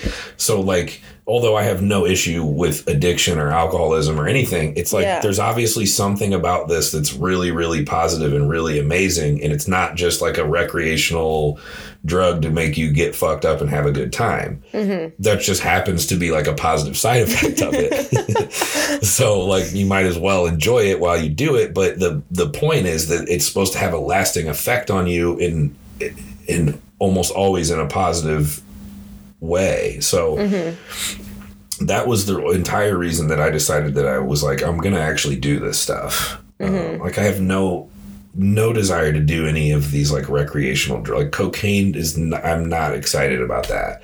I know so many people who do it, and I'm just like, I don't care. I don't want to do cocaine. Right. No desire to do cocaine. I don't even like to drink anymore. Yeah. Drinking is like, I'm over that. Yeah, it's crazy. I'm almost 23 years old, and I'm like over drinking. I was pretty young when I got to the point where it was really when my first bodybuilding contest. I had just turned 24, and I had to stop drinking for prep, obviously. And it was pretty much at that point that I was like, I don't need to do this anymore. Well, yeah, and like every time, literally, I'm at the point now. Even if I have like one. It's, first of all, pointless. Second of all, like, I will get a headache. I get so anxious. Like, my OCD is through the roof no matter how much I drink. It's crazy. Really? It makes it worse? Yeah. Wow. I don't know what it is. Like, and especially, like, obviously if I have more than one, and it's, no matter what, I'll have a hangover. I don't know. I don't know, but it sucks. And it's just like, and it sucks because I do enjoy like wine and whatever, but it's just like, why I don't, I'm the same way. Well, and I just have goals that don't coincide with getting drunk, right? It doesn't make sense. That was me as well. But for me, I have a really, really high alcohol tolerance. I had really high alcohol tolerance the first time I ever drank, and I wasn't a big dude. I was a fucking high school basketball player. And I don't know what it is about me, but I can drink a lot of alcohol and not get really drunk. But a hangover is essentially just severe dehydration. So even if you don't get drunk, but you consume a lot of alcohol, you're still going to be equally fucking hungover the next day. Yeah. So I always have horrific fucking hangovers, even if I don't really have all the fun that everyone has when they get drunk. Yeah. And I spend a lot of money when I drink because I have to drink so much of it. Right. And it takes me so long to get drunk that I end up being 3/4 of the night, I'm the sober guy around all the drunk idiots, and it's just fucking annoying. Yeah. It's not until it's like last call at the bar that I'm finally starting to have fun, and now I got to go home, and I'm going to wake up in a few hours and feel like dog shit. So like, why am I even doing this? Right. If I was like a lightweight where I could drink 2 beers and be drunk, I would probably maybe still do it. Because it's like, it's not a lot of calories. I'm not going to be so severely dehydrated. I probably won't be hungover too bad from this. Like, and it can take place quickly so that I can have fun the whole time, Well, and I think, I don't know. I've always been told I'm mature for my age, and I know that, like, whatever. I've always been better friends with people that are older than me, whatever.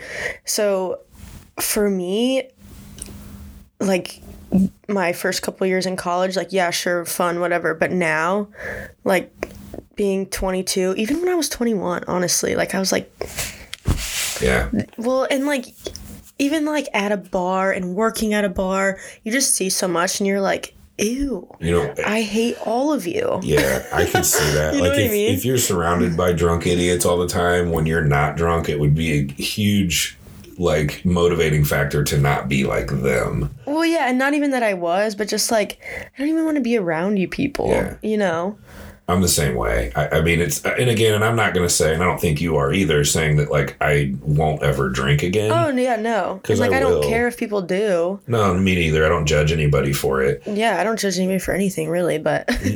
No, I understand why people enjoy drinking and shit, and it is, like, a social thing, and it does, like, when I don't have OCD, so when I drink, any like anxiety or any negative things, and I think this is why most people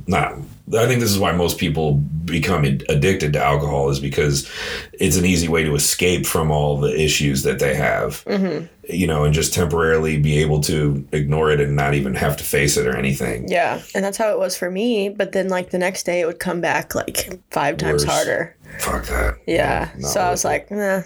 I was pretty much over it. I was pretty over it at a young age too. Like I said, when I did my first show, my prep was like 20 weeks for my first show, if I'm not mistaken. And so I went 20 weeks with 0 alcohol just to get ready for the show. And at the time, that was a pretty big task for me. I was like, damn, I'm not going to drink for 20 straight weeks. That's a lot. Yeah. And I don't know, by halfway through, I was like, I don't need to drink. Why did I think this was such a big deal? Yeah. And then by the end of it, I just really, even since then, 10 years later, I really don't have any fucking desire. Like, again, I'll get a wild hair if I'm in Vegas or something, and I'm... Yeah, right. But it's very rare that I even have any desire to drink anymore. But, and like I said, the act of having like an altered state of mind has never really been my motivation. That's why psychedelics were exciting for me, is because it's not really about the time when it's active in your system.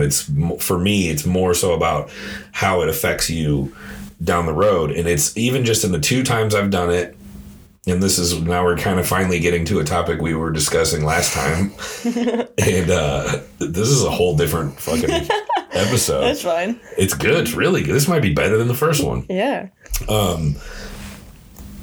Even just in the 2 experiences I've had with mushrooms, and just for reference for anybody out there, I took 2 grams both times, which is a pretty moderate to small dose of of mushrooms. So do you just eat them just dry? I eat them just dry. People have various ways of doing it. It's gross. I hate mushrooms anyways. Real life, or I guess that's... I like normal grocery store mushrooms. I do not. But it doesn't matter. These are nothing like that. These are just like extremely dehydrated. It's like... The best way for me to describe it is like if you went outside underneath like a tree and found a couple fucking just loose twigs and just shit and mulch on the ground and ate that. That's kind of what it's like. So it's like earthy and... It's really gross. Oh, I have a story. Have you ever had kava? No. Do you know what that is? Is it a drink? Yeah. I've seen it. I don't know anything about it. Ew. Oh my God, just thinking about it. So there's this place called Kava Bar. It's on Main Street in St. Charles. Yeah. And my friend and I, we were like, yeah, sure. Like, you know, whatever. It's not anything that you can like get in trouble for, or do whatever. Like sure. It's just kava. Like it's just like a whatever. And the girl, you walk in, she's like super hippie type, you know, she's got like the pattern skirt and you know whatever, she's got like a flower in her hair, and I'm like, okay, yeah. Whatever. We walk in and we're like, we've never even seen this place, never heard of it, never, you know, whatever. And she was like trying to explain everything to us, and I think there's like 2 different parts of it. There's like the kava part of it, and then there's like the kratom part of it. Okay. I don't know enough about it I don't know shit about kratom either. I always hear people talk about it. Yeah, I don't either. But, and you always see those like CBD kratom places. Right. So it's legal. Like it's not like it's like THC or anything, but it's, you know, I don't know. So anyways, we go into this place and she's like, well, our strawberry daiquiri kava is really good. And we're like, okay, yeah, 2 of those. So we get them, and like, they are nasty. Like it tastes like ground up like dirt in your drink. Yeah. And we're like, oh, okay. And then she's like, do you guys want like a kava shot? And we were like, I don't know. Like, right. And she was like, well, did you guys eat before this? Like whatever. And I was like, kinda. And my friend, she was like, I mean, not really. And she was like, okay, well, you know, just like be careful if it's on an empty stomach, whatever. And we were like, whatever, like it's kava, like what could, Right. whatever. So then we take these kava shots, and it's funny, they come in like a little like shot glass, and they give you like a slice of pineapple because it's nasty. Yeah. And they give you like the sweet whatever, so you can like put it in your mouth like right after. Like literally disgusting. I almost couldn't do it. What's the point of it though? Is there like a reason? Like obviously, like So like I hard think, alcohol tastes like shit, but it gets you drunk. yeah. So I think the kava, like there's different parts of it, I think, that can do different things, and like some of it's for like your muscles in your body, and some of it's for like relaxation, and some of it's for whatever. I don't know the specifics of it that much to even really speak on it, but it's along those lines. Like it's like a CBD type of thing. I see. But man, we took the shots of it, and they were literally disgusting. I gagged. And we were like, okay, like we were just sitting there like watching other people and just like talking, doing whatever. And I was like, yeah, like, I feel pretty relaxed. But I'm like, is that just because I'm like sitting here just like chilling, or is it because, whatever. And then we're about to go meet like our friends somewhere else. And I like get up to grab a water, and I'm like, oh man, I do not feel good. And it's not even like, it's just like nastiness. That's what I feel, And my friend, her name's Michael, she goes to the bathroom, and she didn't even say anything. She didn't even say that she was like feeling bad or anything like that. But I'm like talking to the girl, and just like the girl that works there, whatever, and we're about to leave. I'm like grabbing water, and I'm like, man, I just don't feel good. And I didn't say anything because I felt bad, but like I didn't want her to feel bad that she, whatever. And then Michael, she walks out of the bathroom, and she goes, yeah, I just projectile vomited everywhere. Oh, wow. And I was like, what? Like, I was like, okay, so you feel shitty too? And she was like, yeah, I feel awful. So we didn't even go to like where we were going to go. We just went and got Cane's, and then we went back to our friend Tommy's apartment, and Tommy was like, man, you guys don't look very good. Like, and we're like, man, it's just the kava. Like, what is this? Like, we didn't even know what it was. So then I'm like trying to eat, because I'm like, I need something in my stomach. So I'm trying to eat this, but my head is spinning, and I'm like, I could either puke or pass out at any second. Oh my God. And it was the worst feling I've ever had. And I was like, how this place fucking stays in business. Well, I was like, was it because we didn't eat before? Like, it was like this, apparently this doesn't happen to people that really? Yeah, like this isn't supposed to happen. Like, you're just supposed to feel relaxed, and it's supposed to like, that's it pretty much. So I was like, how did this happen? Right, that's interesting. So we were like, never again. Anytime anybody ever says like, let's go to the kava bar, I'm like, fuck no, I will never step foot in that place again. Right. I have like PTSD from that, but that's what. It was disgusting. That sounds not fun. Yeah, but anyways, that just reminded me of like the dirt. Like, yeah, it was like gritty and ugh. Yeah, that's different, but mushrooms are like that. They're just really fucking gross. Like, there's it's just not good at all. But like, some people will make tea out of it. Mm-hmm. I don't know what all people do. Like I said, I don't know shit about it really, but I just eat them. I just put them in my mouth and fucking eat them like you would eat a normal mushroom. I don't eat normal mushrooms either. Yeah, so. Well, eat it the way you did anything. But I said, I did 2 grams, which is I think that's a pretty average dose. It's definitely not a high dose. Mm-hmm. It's definitely enough to be feeling completely different than you've ever felt in your entire life. The first time I did it was just in my living room. Were you by yourself? No, no way. The first time I did it, that's why it took me so long to do it, because I was so like, I don't know what to expect. Like, how should I, am I in the right frame of mind? Am I comfortable? Anyway, well, then did you overthink like who you were with? I overthought every aspect of it. And it was like one of my best friends him and I are really, really close. And he's also has like the ultimate, he's done every drug ever, literally all like heroin, all of it. Oh my God. Yeah. That life is dedicated to helping people get clean, and he's been sober for years, and he goes to AA meetings. Yeah. So he's not like a drug addict. He's a recovering drug addict basically, but he he was with me. He did them with me, which that's like, sounds contradictory. As I say, he's a recovering drug addict and he's been X amount of years sober. Again, I don't count this as a drug. Like, I don't count it as what we would consider like a drug, like a he wasn't doing it. You're not doing it to get fucked up, although you will, but you're taking something from the experiences that you have when you do it. And that's what's important about it. And that's why, and it's a mushroom. It's literally something that grows organically in the ground. It's not some like manufactured product that's being illegally distributed for people that could kill you. Or this is probably such a stupid question, but where do people even find like the psilocybin mushrooms? Well, and here's my stupid answer. Literally in nature, I mean. Good question. So I think most people harvest them themselves. Now, I have no idea how they do that. Yeah. But from what I understand, I think people just harvest them themselves and then sell them, or just use them or whatever. But I have no explanation of how they do that. I don't have any clue. So, whatever week it was, 2 weeks ago, I think maybe, on my senior day, like my whole extended family like came and surprised me, and we had like a barbecue after whatever. And my one of my cousins and her husband, they were talking about like things that they were gonna do like over the summer or something like that, and they were gonna go on like a mushroom like excursion.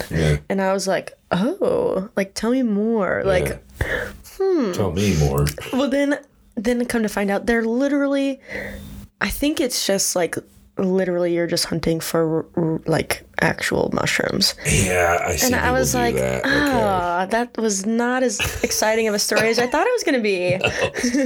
That's really fucking boring. And I was like, I kind of like avoided it because I was like, I don't know if they knew what I was talking about. Right.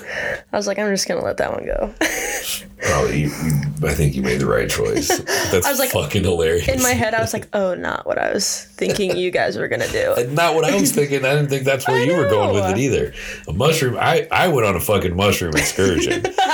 What they're doing is boring. Literal mushroom hunting. Yeah, you're picking plants. But have fun if you guys are going to do that and you're listening. Thumbs up, guys. I would highly recommend doing what I did that I call a mushroom excursion, which is way cooler than that. But so, yeah, the first one, like I said, I did it I didn't know what to expect. So I wanted to just do it at home in my living room and just see how it went and see what happened. Because like I said much earlier, it's really, really difficult to put in words what the experience is like. Yeah, so you just don't know. You have no idea. Even if you can listen to 100 people tell you stories about it, you still don't really get it. That's scary. Yeah, so I was like, fuck, I just want to do it in my living room with, one of my best friends and, a mutual friend of ours. She was there too. She's done them before too. And I'm comfortable enough with her to where it was the same concept. And we just like watched fucking Trailer Park Boys and shit. And it was hilarious. Like it made things so much funnier and more vivid. And it was like, I just had this like overwhelming feeling of like euphoria. I felt incredible. It was really the only way to really describe it. Are we still going? Yeah, I just heard a beep, so I just got nervous. I think Bruce is it that? Whining. Okay, that's what I thought. But then I was like, wait, what if it's a beep? Right. Okay. Just like a really overwhelming feeling of euphoria, and it was really amazing. And then they kind of were like, well, we're going to peace out. Like, we're going to leave. And I was still at maximum highness. And they weren't? So, yeah, there's more to the story. The mushrooms that they took were not very potent. They weren't stored correctly. So they got high, but they weren't like me. Theirs were like, it was a very watered down experience for them. They weren't even expecting to do it at all. But I was like, I'm not going to do this by myself while you guys just sit there sober and watch me be a weirdo. So anyway, they were just kind of like, yeah, we're going to go. And so they left and I was by myself. And at this point, I was so high and I felt so fucking good that I was like, I'm going to go somewhere. I'm going to go do something. Like, it's not like edibles. Like, that's the only thing I had to compare it to or to make assumptions about. I was like, I assume it's probably something like edibles because that's all I know. Yeah. Edibles make me not want to ever go anywhere. It makes me paranoid to where, like, if I drive, I'm too scared to drive my car or I assume something bad's going to happen. With this, it was like nothing bad could possibly happen. Like, sounds like the beginning of like a terrible story. It does. Or a great story. Right. I totally agree with you, but nothing bad happened. The best way for me to describe it, and I've heard other people describe it the same way, is with mushrooms, you're the driver. With certain other psychedelics, you're the passenger. Interesting. So you don't really, when you're on like acid, again, I don't know from experience, but from what I'm told, you don't really have control of how it's going to affect you. Mm-hmm. And you're not as in control of what you're physically doing. Right. So like if you're on acid, apparently don't try to operate a motor vehicle. Because, yeah. But like with mushrooms, I'm not saying to take mushrooms and go drive your car. But I did, and I was never more confident in my life. Like I could drive probably as well or better than I could when I was sober. I literally distinctly remember driving directly past a cop and having zero anxiety about it. I was just happy as fuck. Like I felt I was perfect. Like I said, I was fully in control of everything I was doing, but still had this overwhelming euphoric feeling. Everything that you enjoy is just heightened. Yeah. So is it, sorry to cut you off, but is it one of those things where I know with like certain things, like obviously don't have any experience with any of this shit, but like some of the things they tell you, like you can not do it like consecutively or like within a certain amount of time of itself because it'll like mess with your like serotonin levels and shit like that? That I'm not certain about, but I don't think so. Yeah. I'm not 100, don't quote me on this. Right. But you know what I mean though. Yeah. But I don't think that it would have any ill effects if you were to do it frequently. Right. Well, as a matter of fact. Oh, well, people like. Microdose. Yeah, I was just, duh.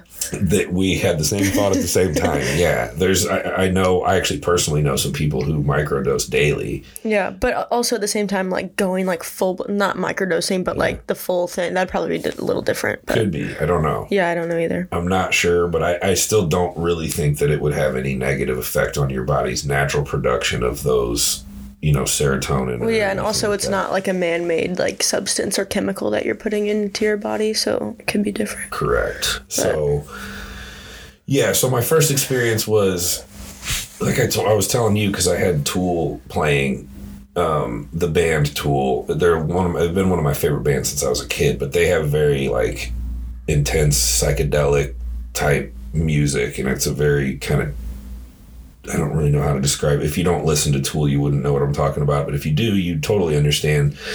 They're like very rhythmic, and there's a lot of visuals that kind of coincide with their music. And anyway, they're a very thought-provoking. It's like Pink Floyd from like the 70s had this like psychedelic movement where people would do their drugs and listen to their music, and it kind of takes you on a journey. Tool's exactly like that, just a little bit heavier and a little bit more intense, which actually, in my opinion, makes it even that much cooler. Mm-hmm. But literally, as soon as I got in the car, I was like, "Oh, Tool!" Instantly put on Tool, and oh my God, I was like, you can physically see goosebumps on my legs right now because of how incredible it made me feel listening to their music. It was like I was on a different fucking planet. But again, 100% in control of everything I was doing. Mm-hmm. So this all sounds really exciting, and this is the boring story of my mushroom experience. So about a month later, I was in Phoenix. I had a client competing at NPC USA's, which is one of, if not the biggest amateur bodybuilding contest in the country.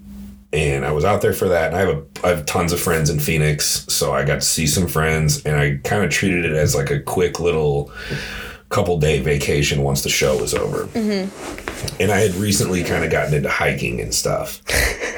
I'm like a big avid hiker now. But not with hiking gear. Yeah, hiking gear is the biggest scam in the entire fucking world. It's you just walk uphill, guys. You don't need a bunch of cool shit. Expensive. The stick. You don't need a stick. You don't need a backpack. You can find the stick on the side of the trail, right, or wherever you are. You don't need a backpack that doubles as a water bottle with a hose that goes all the way into your mouth that you keep in there the whole time. And There's hiking boots are a scam. It's just shoes that are ugly, by the way. All of them. There's not one pair of good looking hiking shoes.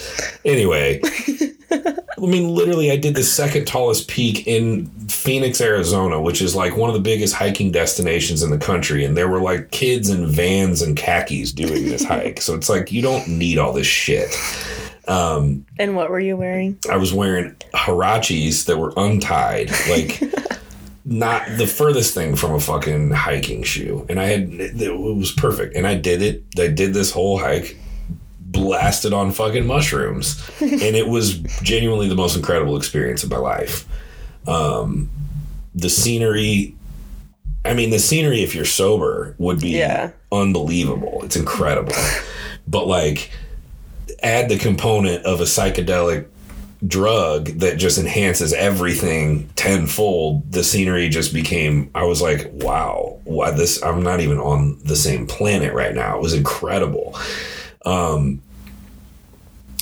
Like the thing that I experienced, and this was another thing that attracted me to the idea of psychedelics, is the removal of the ego. Mm-hmm. You hear a lot of people, that was like a really recurring theme that you would hear watching videos and stuff, and people's like firsthand accounts of psychedelics is that it just like, it separates you from your ego, which separating yourself from your ego is a really great way of reducing things like anxiety and depression, and because a lot of your ego feeds all of that kind of shit. Mm-hmm. You know, the self-consciousness that you have about anything, it's because of your ego thinking you're not, you know, you want to be this person, and if you're not exactly who you want to be, it makes you feel less than and whatever. And so I was like, the idea of, and for me, I've always been a very, very confident, extremely borderline overconfident person, to the point that I think a lot of people who don't know me well probably think I'm arrogant or cocky or whatever, and I don't blame them for thinking that. I don't think I'm that way at all, but I don't think you are either. Right, but I think some people who don't know me well perceive me that way, and again, that's fine. But either way, I was attracted to the idea of ego removal, or the distancing yourself from your ego, or reducing the presence of your ego. Right. And it has absolutely 100% definitely done that in the long term. But while I was on it, opposite, like at least in my experience, it was polar opposite, to the point where like I'm coming down the side of this fucking mountain, and it's not like in the Midwest where it's just like a paved trail that goes uphill and then occasionally maybe a little bit of a dirt trail. This is just a goddamn mountain. Yeah. There's there's a little bit of a trail, just because like the obvious places where you would step is just where people end up stepping, and it creates its own trail a little bit. But it's a fucking mountain, man. Like, it's not, they didn't create this trail. It's this is where you go. People kind of follow each other and it creates its own trail, but it's very, very unpredictable terrain. It's extremely steep, and it's, like I said, it's the second tallest peak. I don't know Jamie, can you look up the height of Piestewa Peak? We'll get back to that. Yeah, well, Jamie will let us know. It's really, really fucking way up there. On my way down, so to add to what she was joking about when I mentioned that I didn't use any hiking gear, boots, or anything like that, I had these couple of buddies where I used to make fun of hiking gear and shit, and like, you guys take this shit way too seriously. You spend all this money on useless nonsense, and we like went back and forth and kind of attacked each other, and they took it as me just making fun of hiking in general. I'm like, no, hiking's fine. Just, you don't need to, you just walk uphill. You don't need any gear for that. It's free. Hiking is free. And I still maintain that. But anyway, I'm coming down the hill, like higher than a motherfucker. Yeah. But again, keep in mind, fully in control.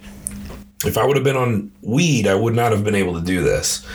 That's the other thing. It doesn't make you feel lethargic at all. That's another thing that was hard to conceptualize, because with weed, you obviously have that feeling of being lethargic. You have none of that with mushrooms. So everything's heightened, and I was like in this incredible, like, I felt invincible. So I'm like coming down this fucking mountain, and again, my ego was in full force at that time, to the point that I'm like hauling ass down this mountain with my phone, recording myself talking shit to my friends and posting it and tagging them on my story as I'm going down, like filming my untied Hirachis just hauling ass down this super steep, unpredictable mountain. And like after the high wore off and shit, I went back and watched my story and I was like, oh my fucking God, this is insane. How did I do that? I could just picture you literally sprinting like down this hill, and then people are like just like watching you like zoom by, like what the fuck is up with this guy? It kind of was literally like that.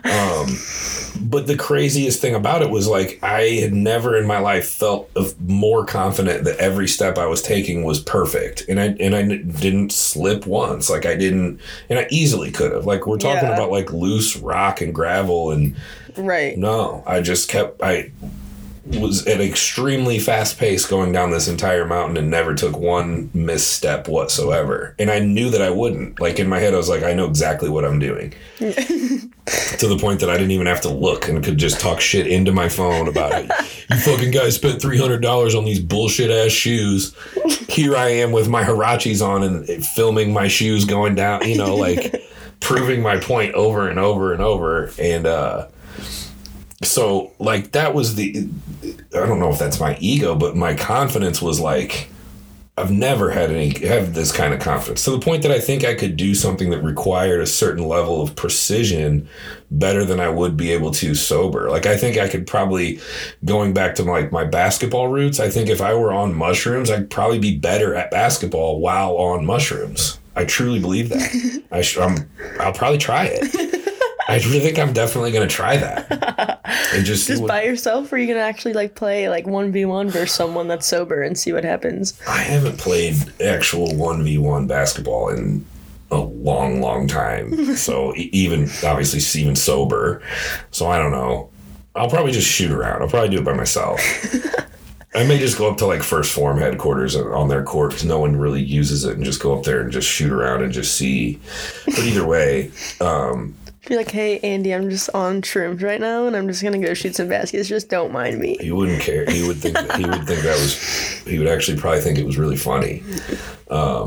He'd probably ask a bunch of questions about it.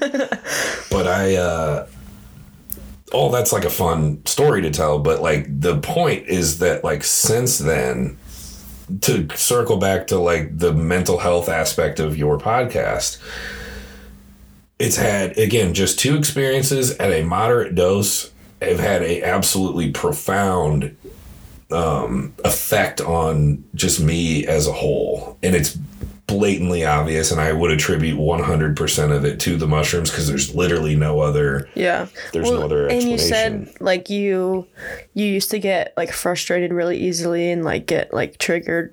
Yeah. Like into like arguments and stuff like that, and you don't really do that anymore. I'll always be an argumentative and opinionated person. Yeah. Especially but, like things like don't bother you, or that's what you said, right? Yeah. So like there's specific things that would make me extra argumentative, and triggered is actually a really good word for it. Like things that pertain to what I do for a living. So for example, a couple weeks before that Phoenix trip, I was in Orlando with another client competing at NPC Nationals, which is the equivalent of NPC USA's that was in Phoenix. Those are the 2 biggest, 1A and 1B biggest amateur bodybuilding shows. And I had a client in that one in Orlando. Him and I have been friends for over a decade. We got into the sport at the same time. We've trained together the whole time, not consistently, but off and on. We talk almost every day. And he finally hired me to help, to prep him for that show. And so I went out with him, and he did really well. He took 6th out of like 30 something in his class. Like to place, if you're in the first call out, which I won't go into detail about what the fuck that means. It's a good thing. We'll just say that. Mm-hmm. If you're in the first call out at a top tier national show, like you're a bad motherfucker. Like you're knocking on the door of becoming a pro. And he was in the first call out. It's a huge accomplishment. It was really cool. It's a feather in my cap as a coach, and whatever. And so that was the outcome of the show. And just like, I don't know, probably 2 months ago now. The show was in November, but about 2 months ago from right now, he reached out to me, Tim, my client and friend, reach out, and he was just like, hey, listen to this shit. And I'm like, all right, yeah, what? Tell me more. So there's this other prep coach in town. And when I say prep coach, I'm using that term very loosely because this guy's a fucking clown. He has no business prepping anybody. Frankly, I would love to have him on the show with me so that on my own podcast and just expose how big of a fucking idiot this guy is. You should like line that up. I should do it. It'd be entertaining as fuck because he's clueless. He has no idea what he's doing. He's never been in shape himself. He's never competed himself. Interesting. No credentials whatsoever. He's basically just a fucking scam artist.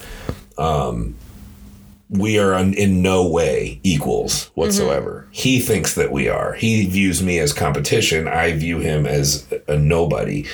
But what he does is he like takes credit for shit that he has nothing to do with. He reaches out to other people's clients and tries to poach them into hiring him. Like, this is his whole scam. Like, this is how he gets clients. Anyway, Tim reaches out to me and I'm not going to use this guy's name just because I really want to, frankly, but I'm just not going to because who cares? Mm-hmm. But anyway, Tim was like, this person, this other coach, is literally going around telling people that he prepped me for nationals. Mm-hmm. And prior to the mushrooms, even the day before I took those goddamn mushrooms, if he would have told me this, I would have been like, how do you know? Like, I would have made sure that it was accurate. How do you know that? Who told you that? Did they hear him say it? Blah, blah, blah. Like, and then I literally would have fucking approached him personally and been like, listen, motherfucker, you're not going to go around taking credit for my fucking work. Don't go telling people that you prepped him. Don't go doing this or that. That's fucking bullshit. I would have called him out publicly on my Instagram page, tagged his name in it, and been like, this motherfucker is telling people this and that. Like, it was just stuff that it just makes me really, really mad because I've worked really, really hard to get to where I am in this industry, and to take some dipshit who has no clue what he's talking about to try to take credit for something that I was responsible for, right, really fucking gets under my skin. Yeah. When Tim told me this, I was just like, all right, who said that? And he told me, and I was just like, okay, whatever. And it's funny because Tim was expecting me to like get fired blow up. Yeah. He was expecting me to get really, really pissed. And I was like, I just didn't care. I was like, I don't care. Whatever. People know that I worked with you. Yeah. And at the end of the day, that's how it's how it is. Like every single. And that's how it would have been either way. Yeah. Put it this way. Every single person who knows that guy already knew about me. Therefore, they all knew that I prepped him. So, like, anyone who he's telling, if they actually believe him, they're completely irrelevant and they have nothing to do with the sport, and it would have no effect on my life whatsoever. Right. And if they were involved in the sport, they would know he's full of shit. So at the end of the day, it didn't matter. And I didn't even need to rationalize all that. It didn't faze me at all. It's like, okay, let him tell whoever he wants, whatever he wants. I don't care. Yeah. It doesn't matter to me. An even more recent one, this is weird that I'm even going to be talking about this, but because this is even since the first attempt at this episode. Ooh, new info. Yeah. So one thing that I've always had really serious things, like something that makes me feel very insecure, and something that I'm honestly, even to be able to talk about this on here comfortably is another attribute of these fucking mushrooms, because I normally wouldn't. But something that I've always had like extreme anxiety about, that's given me like this extreme sense of insecurity and whatever, is anytime I go through a breakup, I have this horrific anxiety that they're going to find someone else and they're going to be happier than they were with me, or even just happy in general.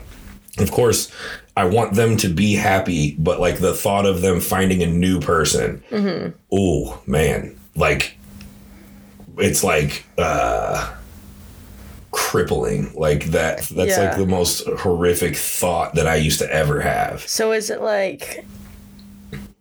like a jealousy thing, or is it just like I miss that type of thing? All of the above, I think. Okay. It's definitely jealousy. I will be perfectly transparent and say that jealousy plays a huge role in it. And again, that's an ego thing. Yeah, but is it even with people that you like wouldn't want to be with anymore?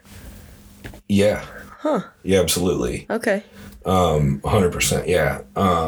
But again, it's 100% an ego thing where like what if we break up and she finds a guy that makes more money than me, or if he's better looking than me, or he's who knows? Right. I don't know. It doesn't really matter who it is. Right. If they find another person and they are happy and they move on, that just was like a crippling. It just gave me this.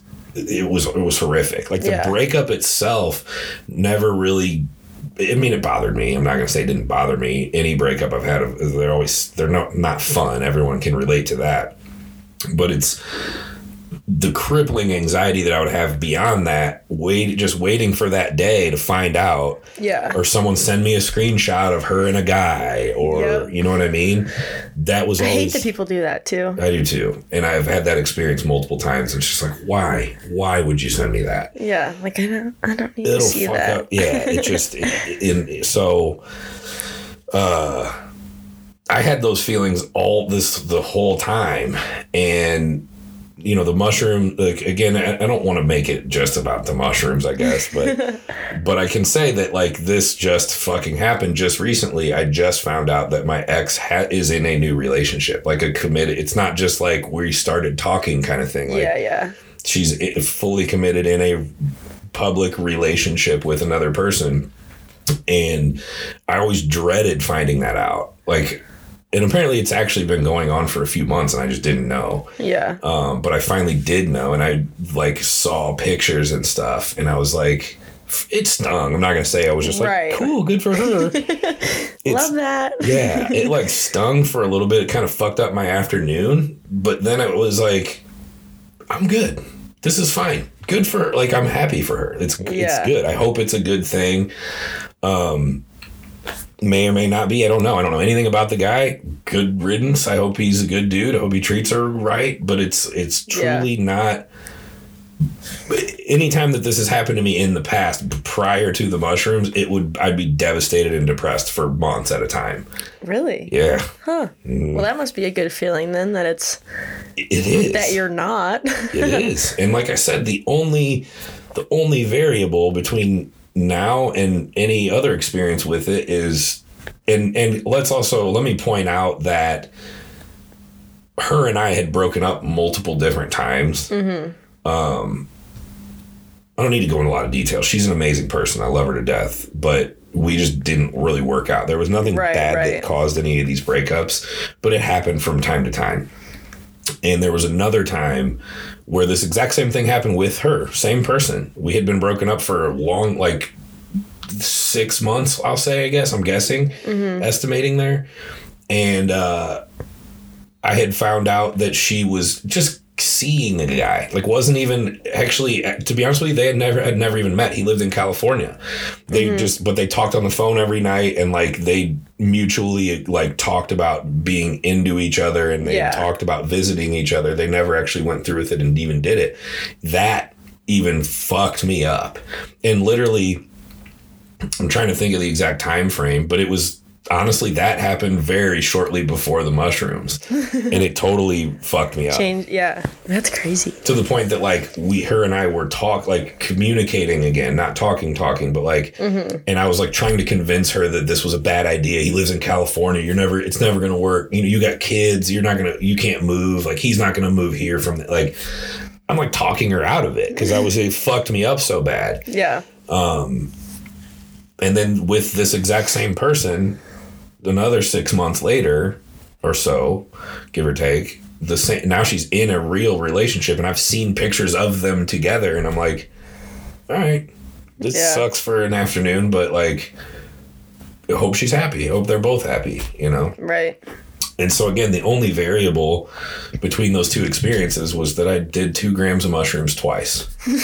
Like, there's something to be said about that. You know, there are other things too, but those I would say were probably the 2 most profound things that I can definitely say I would definitely attribute to the usage of mushrooms, because there's those behaviors have never come up any other time in my life. So, interesting. Yeah, it's pretty crazy stuff. So, I mean, I 100% intend to continue doing these things occasionally. I fully intend to go down that hallway and do that DMT at some point. Who knows if that's a year from now, but I know. I really, now that I've done mushrooms, at least I have had I've had 2 psychedelic experiences. It's like, I should just fucking do it. But again, it's a different thing. And so, I don't know. Yeah. But yeah, I'm looking forward to it. I just don't really, DMT, the way you were talking about like doing the ayahuasca and stuff is like, that's way, way different and very complicated to be able to pull off. Whereas this it's like a cultural thing too. For sure. And I would love to do it. Yeah. But that's like, you're going to have to go to South America and you're going to have to do a lot. There's a lot of involvement. Whereas this, I can literally just inhale this shit once and, and it's done deal. Slightly different. And DMT, pure DMT is way different than doing ayahuasca. It's like you said, it's like, it's the difference of like several hours of an experience versus 10 minutes. But apparently people say that like the 10 minutes feels like a lifetime. Yeah.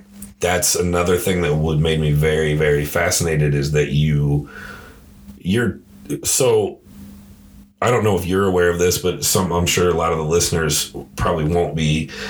DMT stands for dimethyltryptamine, and it's something that our brain already produces. So it's really not it is technically it's a drug, but it's also really not. But it's found in nature in like random places that like there's no explanation for it. Correct. And not only that, our body endogenously makes it. Like, so our brains, it's basically what happens when you dream is your body's producing an excess amount of DMT. That's why you have dreams. But because you're in an unconscious state when you're asleep, that's why you have trouble remembering them and dreams aren't very vivid and things like that. So when you do DMT, it's the best. And again, I've never done it, so I don't know. But from what I understand, I think the best way to articulate the experience is like, well, let me just ask you this. How often do you have dreams that you could even wake up right away and tell the detailed description of it? You know what's weird? It's like normally never. Yeah. Like never. But the other day, I fell asleep on the couch in my basement, whatever, and I was like out. Like I was out. But I kept waking up like every 2 hours. But every time I was asleep, I was completely out. It was so weird. Yeah. And I remember thinking that. I'm like, I'm sleeping really well, but I keep waking up and I don't know why. Like, whatever. It was just a weird whatever. And I would wake up and for like maybe a minute, I would remember the dream that I was just having in that like 2 hour span of time. Yeah. And I was like, fuck, that's so vivid. Like I've never, like I've had like the dream like kind of there. Sure. Or like I'll remember part of it like later on in the day. Or I'll be like, did I dream that? Or was that like a real thing? Whatever, stuff like that. I feel like a lot of people have that. But this time I remembered it like vividly. And I was like, oh my God, I need to like write that down. Yeah. So I like put it in my notes app and I actually read it today because that was 2 days ago. And I read it today and I was like, this makes no fucking sense. Right. And I remember thinking like, this is amazing that I remember this vividly and it made sense and I like knew the people in it and whatever. And I was like, I'm going to remember this. Right. Like, especially because I wrote it down, like now I'm going to remember it. So, but then today I like remember having the dream. I remember like waking up and writing it down. I remember like that it was so vivid and like the people in it, but I have no idea what it was about. And even when I read my note, it doesn't make sense. That was what I was going to ask. I was going to ask, like, when you go back and read what you wrote about it, does it bring back the memory of the dream? Or like a little bit, but just in pieces. So it's not. So that's exactly my point, is that it's, and here's the other thing is, okay, so you went as far as to fucking write down right after you had this dream and write down what you experienced in this dream, which no one ever fucking does that. Yeah. That's like the most extreme version. You had a really, really vivid dream, which is really rare to begin with, and you literally remember to immediately write it down. So now looking back, if you were to describe this, I'm not going to ask you to, but I don't know if I could. Exactly. Yeah. Like this is what I mean about psychedelics and not being able to verbally describe the experience to people. Yeah. Wow, that was a really good example. Right? Yeah. So like it's the same thing. So DMT is literally what your brain actively produces to put you in a dream state. And now you're just awake and exogenously. So do these people remember it though? Yeah, they did. Yeah, they all remember it. From what I understand, they all remember it, but they have no way to put it in words. Right. Like I remember watching, there was like this video series these people did on YouTube. It's definitely still there. I don't know how to find it, but it's probably just vaguely type in what I'm describing. But they took these people, these writers, like authors, people who were extremely good at vividly describing things. I mean, that's what when you're a writer, that's what you do, especially like fiction. Right. They have to paint a picture to make a good story. And so like you're taking people who are elite in the concept of describing things and had them do DMT to try to get the best explanations we could possibly get of that experience. And they still are just like, so I don't know how to fucking explain it. Like, yeah. Again, I don't know because I've never done it, but them attempting to explain these experiences, you don't learn anything because they don't fucking, even those people don't know how to tell you what it's like.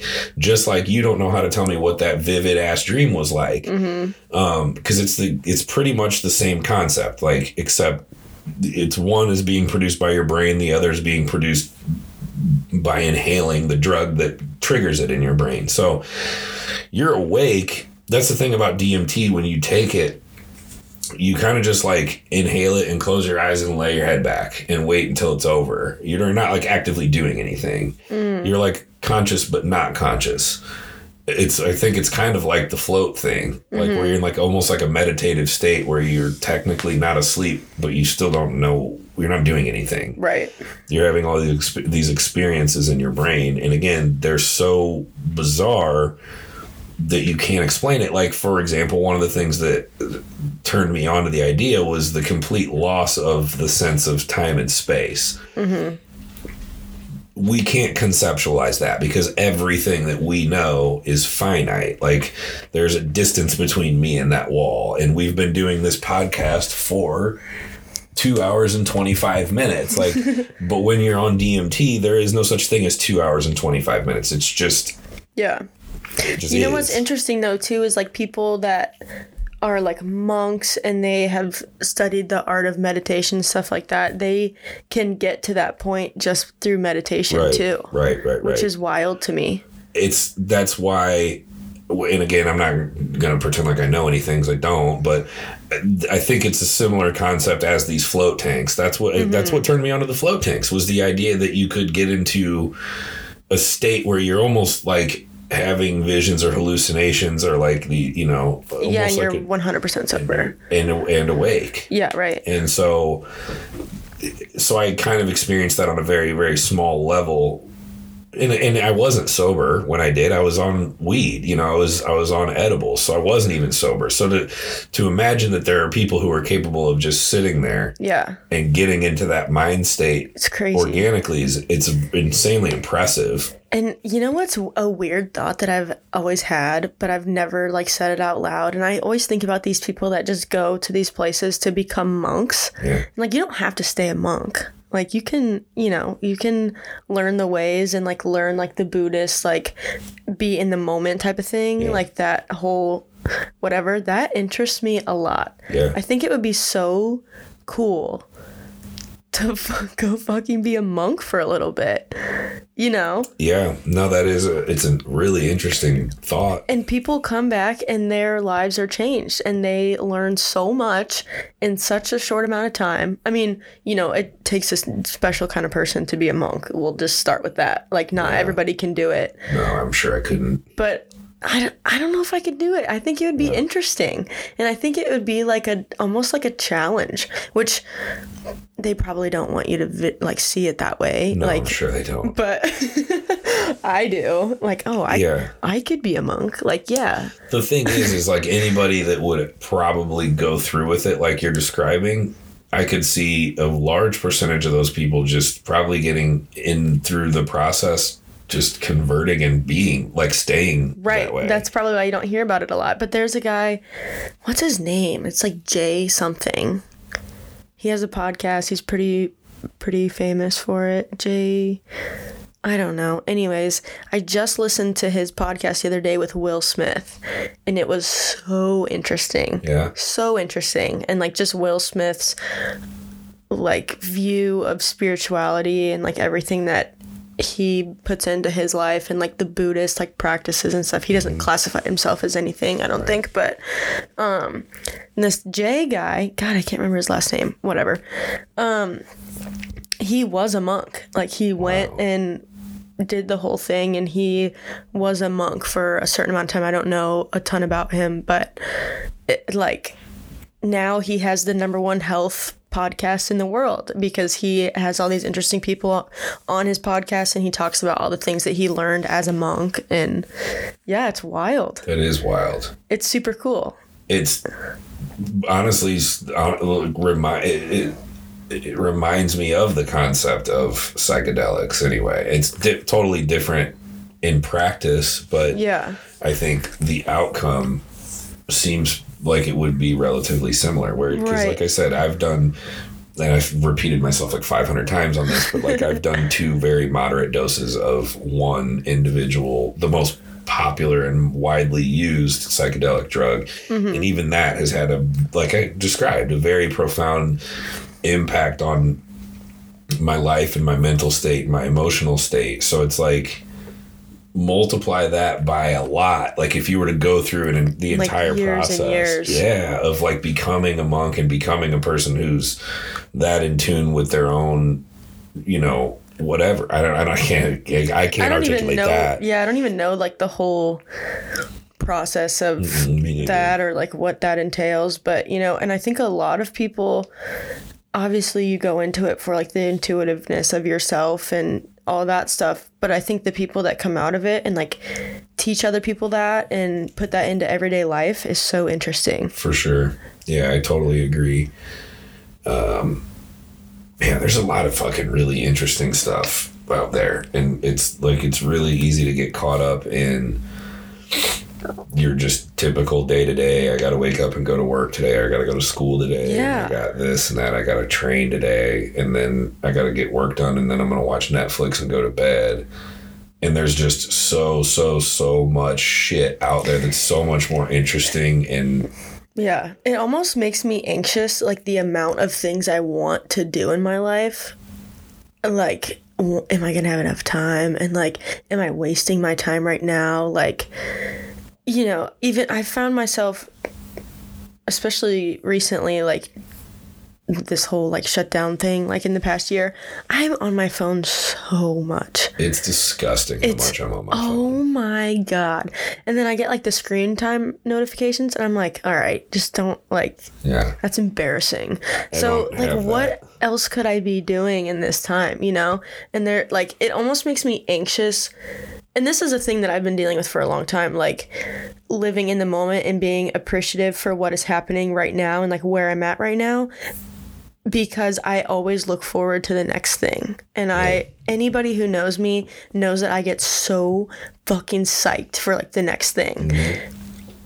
And then when I'm there, I'm like, okay, what's next? You know what I Yeah, mean? yeah. So it's kind of just like the in between of like, okay, like I'm here, like I need to like cherish this moment right now. I think that's an amazing way to live life, though. I think that's a really awesome way to live life, because you're never, I don't think that anyone should ever feel satisfied. I think everyone should feel, there's a difference between happiness and satisfaction. Yeah. We should all strive to always be happy, even in moments when you have, momentary periods where you're not, where something bad happens and you're unhappy, but as a whole, you should still be in a happy place. But satisfied is a totally different Right. thing. And I think if you're satisfied, that's when you're not making any progress. Mm-hmm. You're And just you're not- just content being like mediocre. Exactly. You're just again, that's when you're just caught up in the, okay, I got to be up at this time tomorrow to do this, and this, and then finish the night watching my shows and go back to bed. Mm-hmm. It's really easy to fall into that because there's nothing. Yeah. Well, and it's not to say that like that's not necessary at times. Sure. Like, sure it is to attain your goals and do whatever. Like, I've had to do that for the past couple months just to like graduate and like get through whatever. Right. But if I had to do that my whole life, it'd be miserable. Oh my God, I would. Oh. So the cool thing for you though is, I guess I shouldn't say that the career that you've chosen, although technically it should be if that's what you get your degree in.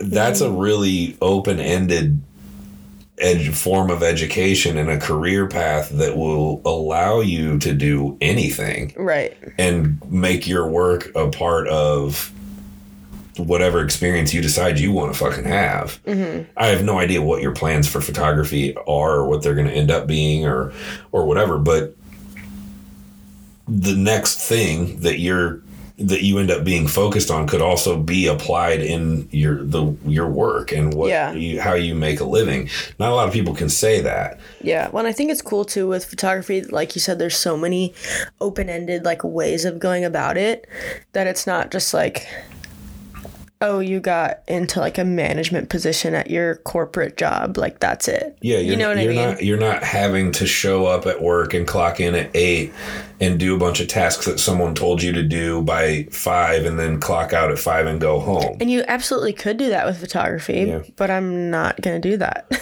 I would advise for you definitely not to do that. I am not the type of person to do that. Neither am I. That's why I have all of my work in my home and I do it on my own. That's why it's whatever fucking time it is. I have no idea what time it is.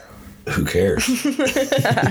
Pretty much. Yeah, that's my whole thing is like I do my work on my own time, and if there's something else that I want to do, not this podcast, this is yours. My podcast is an example of that. It's like, okay, I've done the coaching thing, I've done the bodybuilding thing, I've done it long enough, I've been pretty successful with it. I need to, and part of this is also just like not just like a explorative thing, it's also just like me trying to advance myself as an individual. Mm-hmm. So the podcast was the next step. Now, do I have any plans of the podcast like making me any money or anything? Like, I'm not delusional. I would love for it to get to that point, but is it going to? It's probably not likely. But either way, it's still a thing that I had never done before that I'm highly interested in, that I wanted to do, so I'm fucking doing it, and it's really gratifying to just do that. Yeah, it is. Well, I think especially the big part of it for me too is like, even in my first one, I just like talked myself, whatever, and that was like super healing and whatever, but also just having intellectual conversations with someone else, like, this everything for me. Yeah, I could thrive off of this. Like, that's why we're gonna end up doing like a 3-hour podcast. No, that's exactly. That's one of the biggest motivating factors for me, and I think that's something that's lost in today's society. It's being in school and still like playing soccer and stuff. You still have a lot of individual interactions in person with people.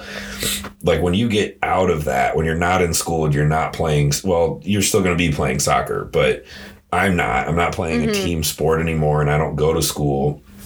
So there are days, like if I have a day where I don't have any clients to physically train in person, which happens pretty commonly. Don't have human contact? Nope, none. Yeah. I have my dogs only, and that's it. You go to Quick Trip too. I do talk to the Quick Trip cashiers and stuff, so there's that. But they're literally trained not to have conversations with you and get shit done quick. So even that doesn't even count. That conversation is, do you need a bag or a receipt? Nope. Okay, see ya. Thanks.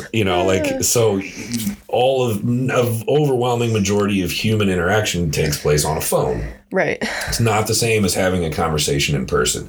You can't have there's no, even like FaceTiming someone is not the same thing as having a conversation. When I'm FaceTiming with people, I'm also doing 7 other fucking things. Right. I'm not even really paying attention to them. Right. Like I have a client who she lives in Kansas City. We're really, really close friends, but she lives in Kansas City and she's competing in like a week and a little under 2 weeks from now. And she like wants me to watch her posing sometimes. She's like, wants me to critique her posing and look at her and shit. And so we'll like FaceTime because it's the only way to do it. And like, I'm paying attention. I'm doing my job to like, I don't need to do much. I don't even need to do that at all. Technically, it's not even really a part of my job, but because we're good friends, I go the extra mile or whatever. But like, I'm not really paying that much attention. I'm like literally on my computer doing actual work and kind of glancing over like, yeah, no, that looks good. That's not a conversation, right. Like if texting, it's the least important thing you're doing when you're texting someone is having that conversation. The coolest thing about a podcast is that there truly are zero, like I'm talking into this thing and it's connected to the thing that's on your fucking ears. There's nothing else you can do. Right. Like my voice is directly attached to your fucking ears. So like it is the purest form of conversation you could possibly have because there's no way to be distracted by anything else. Right. And that is like an insanely therapeutic thing. Definitely. Well, and it scares me too. My brother, he's 13. And like it scares me in the future, like these kids, like he can hold a conversation, whatever. I mean, he's at the age where he thinks he's too cool for me, whatever. Sure. But he is. He is too cool for me. It's fine. But yeah, like even the generation like under that, like already having phones and shit. I had a phone in 5th grade, but that was the only reason was because my parents were divorced. Nobody else had a phone. The only people I was calling was my parents. Like when I was at, I didn't get a phone until I got my driver's license. Yeah. So, and these kids now they have phones and they're like 8 years old. Yep. Like, are they ever going to be able to have full-blown conversations genuinely? No, I think they're definitely going to be way below, like stunted. I totally agree. I think they already are. Yeah. One of my close friends' mom was like a social worker, and she had like, I don't know if this was hers or like the organization she worked for, or if this is just a commonly used phrase, but they called like young kids, I don't know what age group specifically, but they called them the quiets because they don't really talk. They're always just glued to like a phone or an iPad and they're always doing something interactive on that, and they don't really communicate well. I remember going into, this is going to sound really foreign to you and anyone listening, probably even people my age, but I'm going to go back probably 5 years ago, so not that long ago. The gym I used to train at in South City was right down the street from a place called FYE. For Your Entertainment is what that stands for. And it was a music store. Like, they sold DVDs, like used and new DVDs, CDs, like music merchandise and stuff, but like primarily like a majority of the store was made up of just racks of fucking CDs. Again, new and used, and it was my favorite place to go. And CDs were already outdated at this point. Hardly anyone really even listened to CDs because they were already, you were either using an iPod or you were already streaming music by that point. People were using, like, at that point, Pandora was kind of on top, but I didn't even have any streaming services. I just still only listened to CDs, and I would go to FYE probably a minimum of once a week, sometimes multiple times a week, just because I loved the feeling of just physically being in a music store and the excitement of like finding a really cool album that you weren't even thinking about, or all kinds of shit. I still have all kinds of that stuff. I was really into getting like music DVDs, like live performances and stuff. I fucking love that shit. And now, of course, you just go on YouTube on your TV and watch it. Right. So again, this was more of a nostalgic thing for me, but I just remember I would go in there and the employees loved when I came in because I always like bullshitted with them. I would talk to them and kind of get to know them, and like I'd ask questions like, do you guys, I'm looking for this album and I don't see it here, but I feel like it's probably here. Can you look up in your system and see if it's somewhere just hidden, and I'll look harder for it. Like, so I would end up getting into these conversations with them, and they all fucking loved me. And there was at least one. I want to say I had this conversation more than once, but it was at least one guy that I remember that was just like, bro, I fucking love when you come in here, because everyone else that comes in here, it's like they don't want to have they don't want to talk to you. They get nervous if I approach them and ask them, like, is there anything I can help you find? They're just like, no, I'm good. Yeah. Stop talking to me. I don't know how to communicate. You know what I mean? Like, text me, you know? Right. It almost gave me the idea, which would be obsolete anyway, because these, like, physical brick and mortar stores are becoming obsolete anyway, but like, yeah, and everything, not even like, right. Yeah. There's not even, you go to any mall, all of everything, go to South County Mall right now. Yeah. Three-quarters. Chesterfield's even worse. Chesterfield's gone. They have tennis courts in the middle of the mall. I know. I went in there. There's one like a sneaker store. Yeah, I've been there too. Yeah, it's pretty dope. But yeah, that's the only reason I went. And I walked, and I used to work in Chesterfield Mall. No way. Yeah. Oh, at Buckle. Yeah. Yeah. Why'd you have to call me out like that? You said it. Now people know that I worked at the Buckle. Anyway. That doesn't even match you at all. No, I know. That's so funny. I try to erase that time of my I could life. see you working in there with like the bejeweled jeans. I had some. I definitely had some. I had to be open-minded to all product. But yeah, so I worked for about 10 months. I worked at the Chesterfield Buckle. This was in like 2009 and 10 or so, somewhere in that range. And it was a pretty shitty mall even then. But like, I heard about this sneaker place, so I was like, I'll go to Chesterfield. And I went in and I saw all the like courts in there. I was like, what the fuck? It's a ghost town.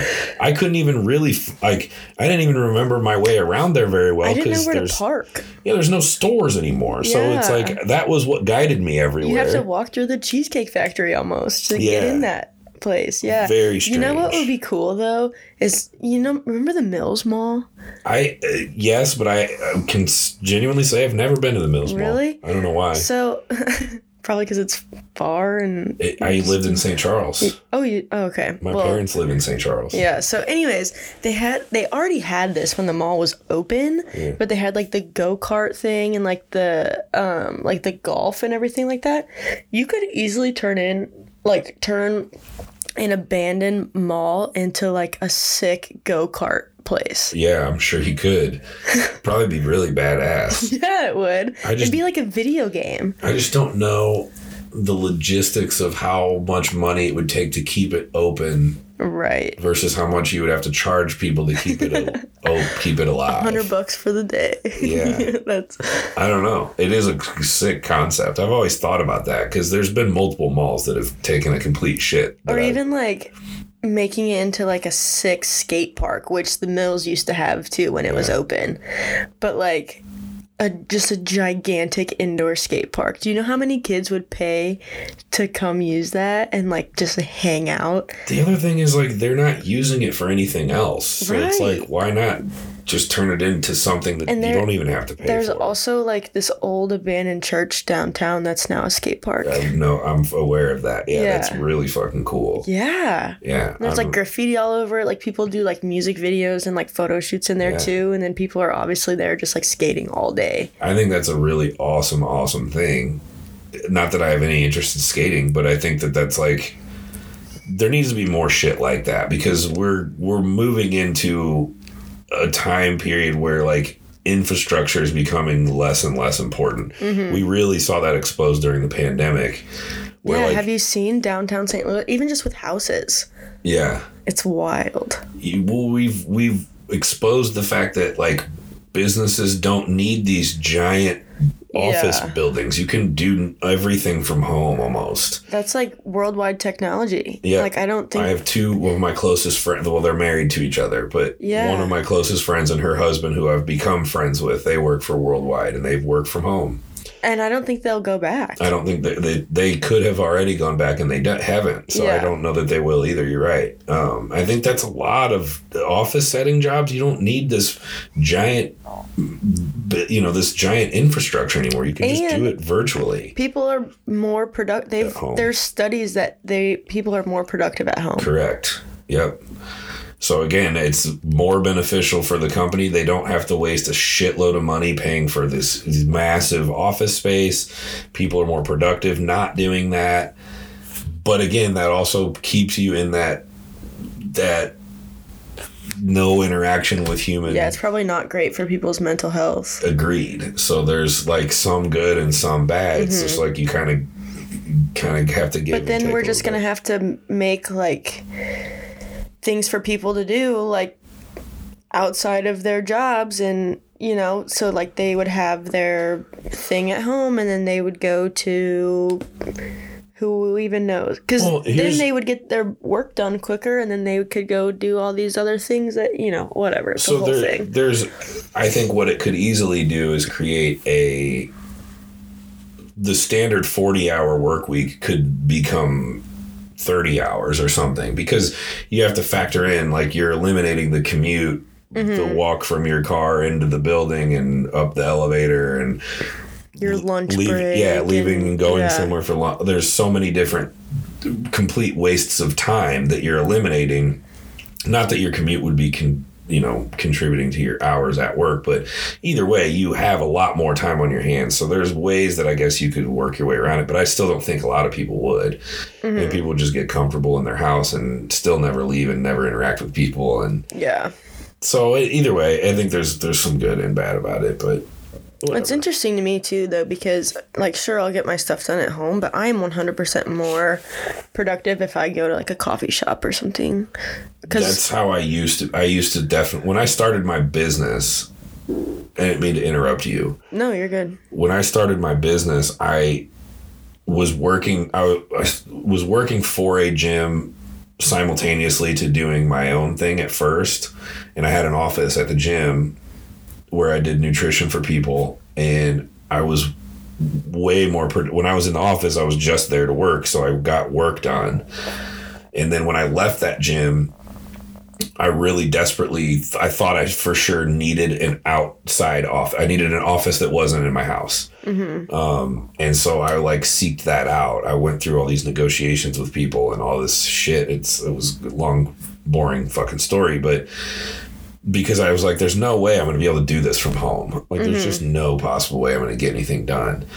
And again, this was not super long ago, but it was long enough ago to where like my girlfriend at the time who I lived with, we didn't even have Wi-Fi at the house.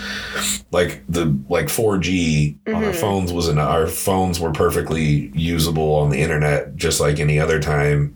And we didn't have Netflix. Yeah. We didn't require the internet to watch TV. And so we just didn't have Wi-Fi. We didn't need it for any reason unless you wanted to get on the internet on a laptop, which neither one of us ever needed to do. And so I was literally worried about paying the $60 a month for Wi-Fi. I was like, I'd rather just get an office because I'll be more productive anyway, and blah, blah, blah. Hey, shut up. They probably need to go out. Probably. It's been a while. We'll finish this up. But anyway, like I said, I was willing to pay $400 a month for an office space thinking I was going to be exponentially more productive. It turned out like things just kept falling through. So I was like, fuck it. I'll just get Wi-Fi. So we got like paid $60 or whatever it was for Wi-Fi. You're saving like $300+ and you're like, so God much damn money. it. Exactly. I was like pissed. And then I still wasn't that productive at home though. Yeah. And then over time I got better at it and honed it in. And now I probably wouldn't be as productive if I wasn't at home. Yeah. So I think it's a learned behavior over time. But initially I wasn't as productive, but now I am. So anyway.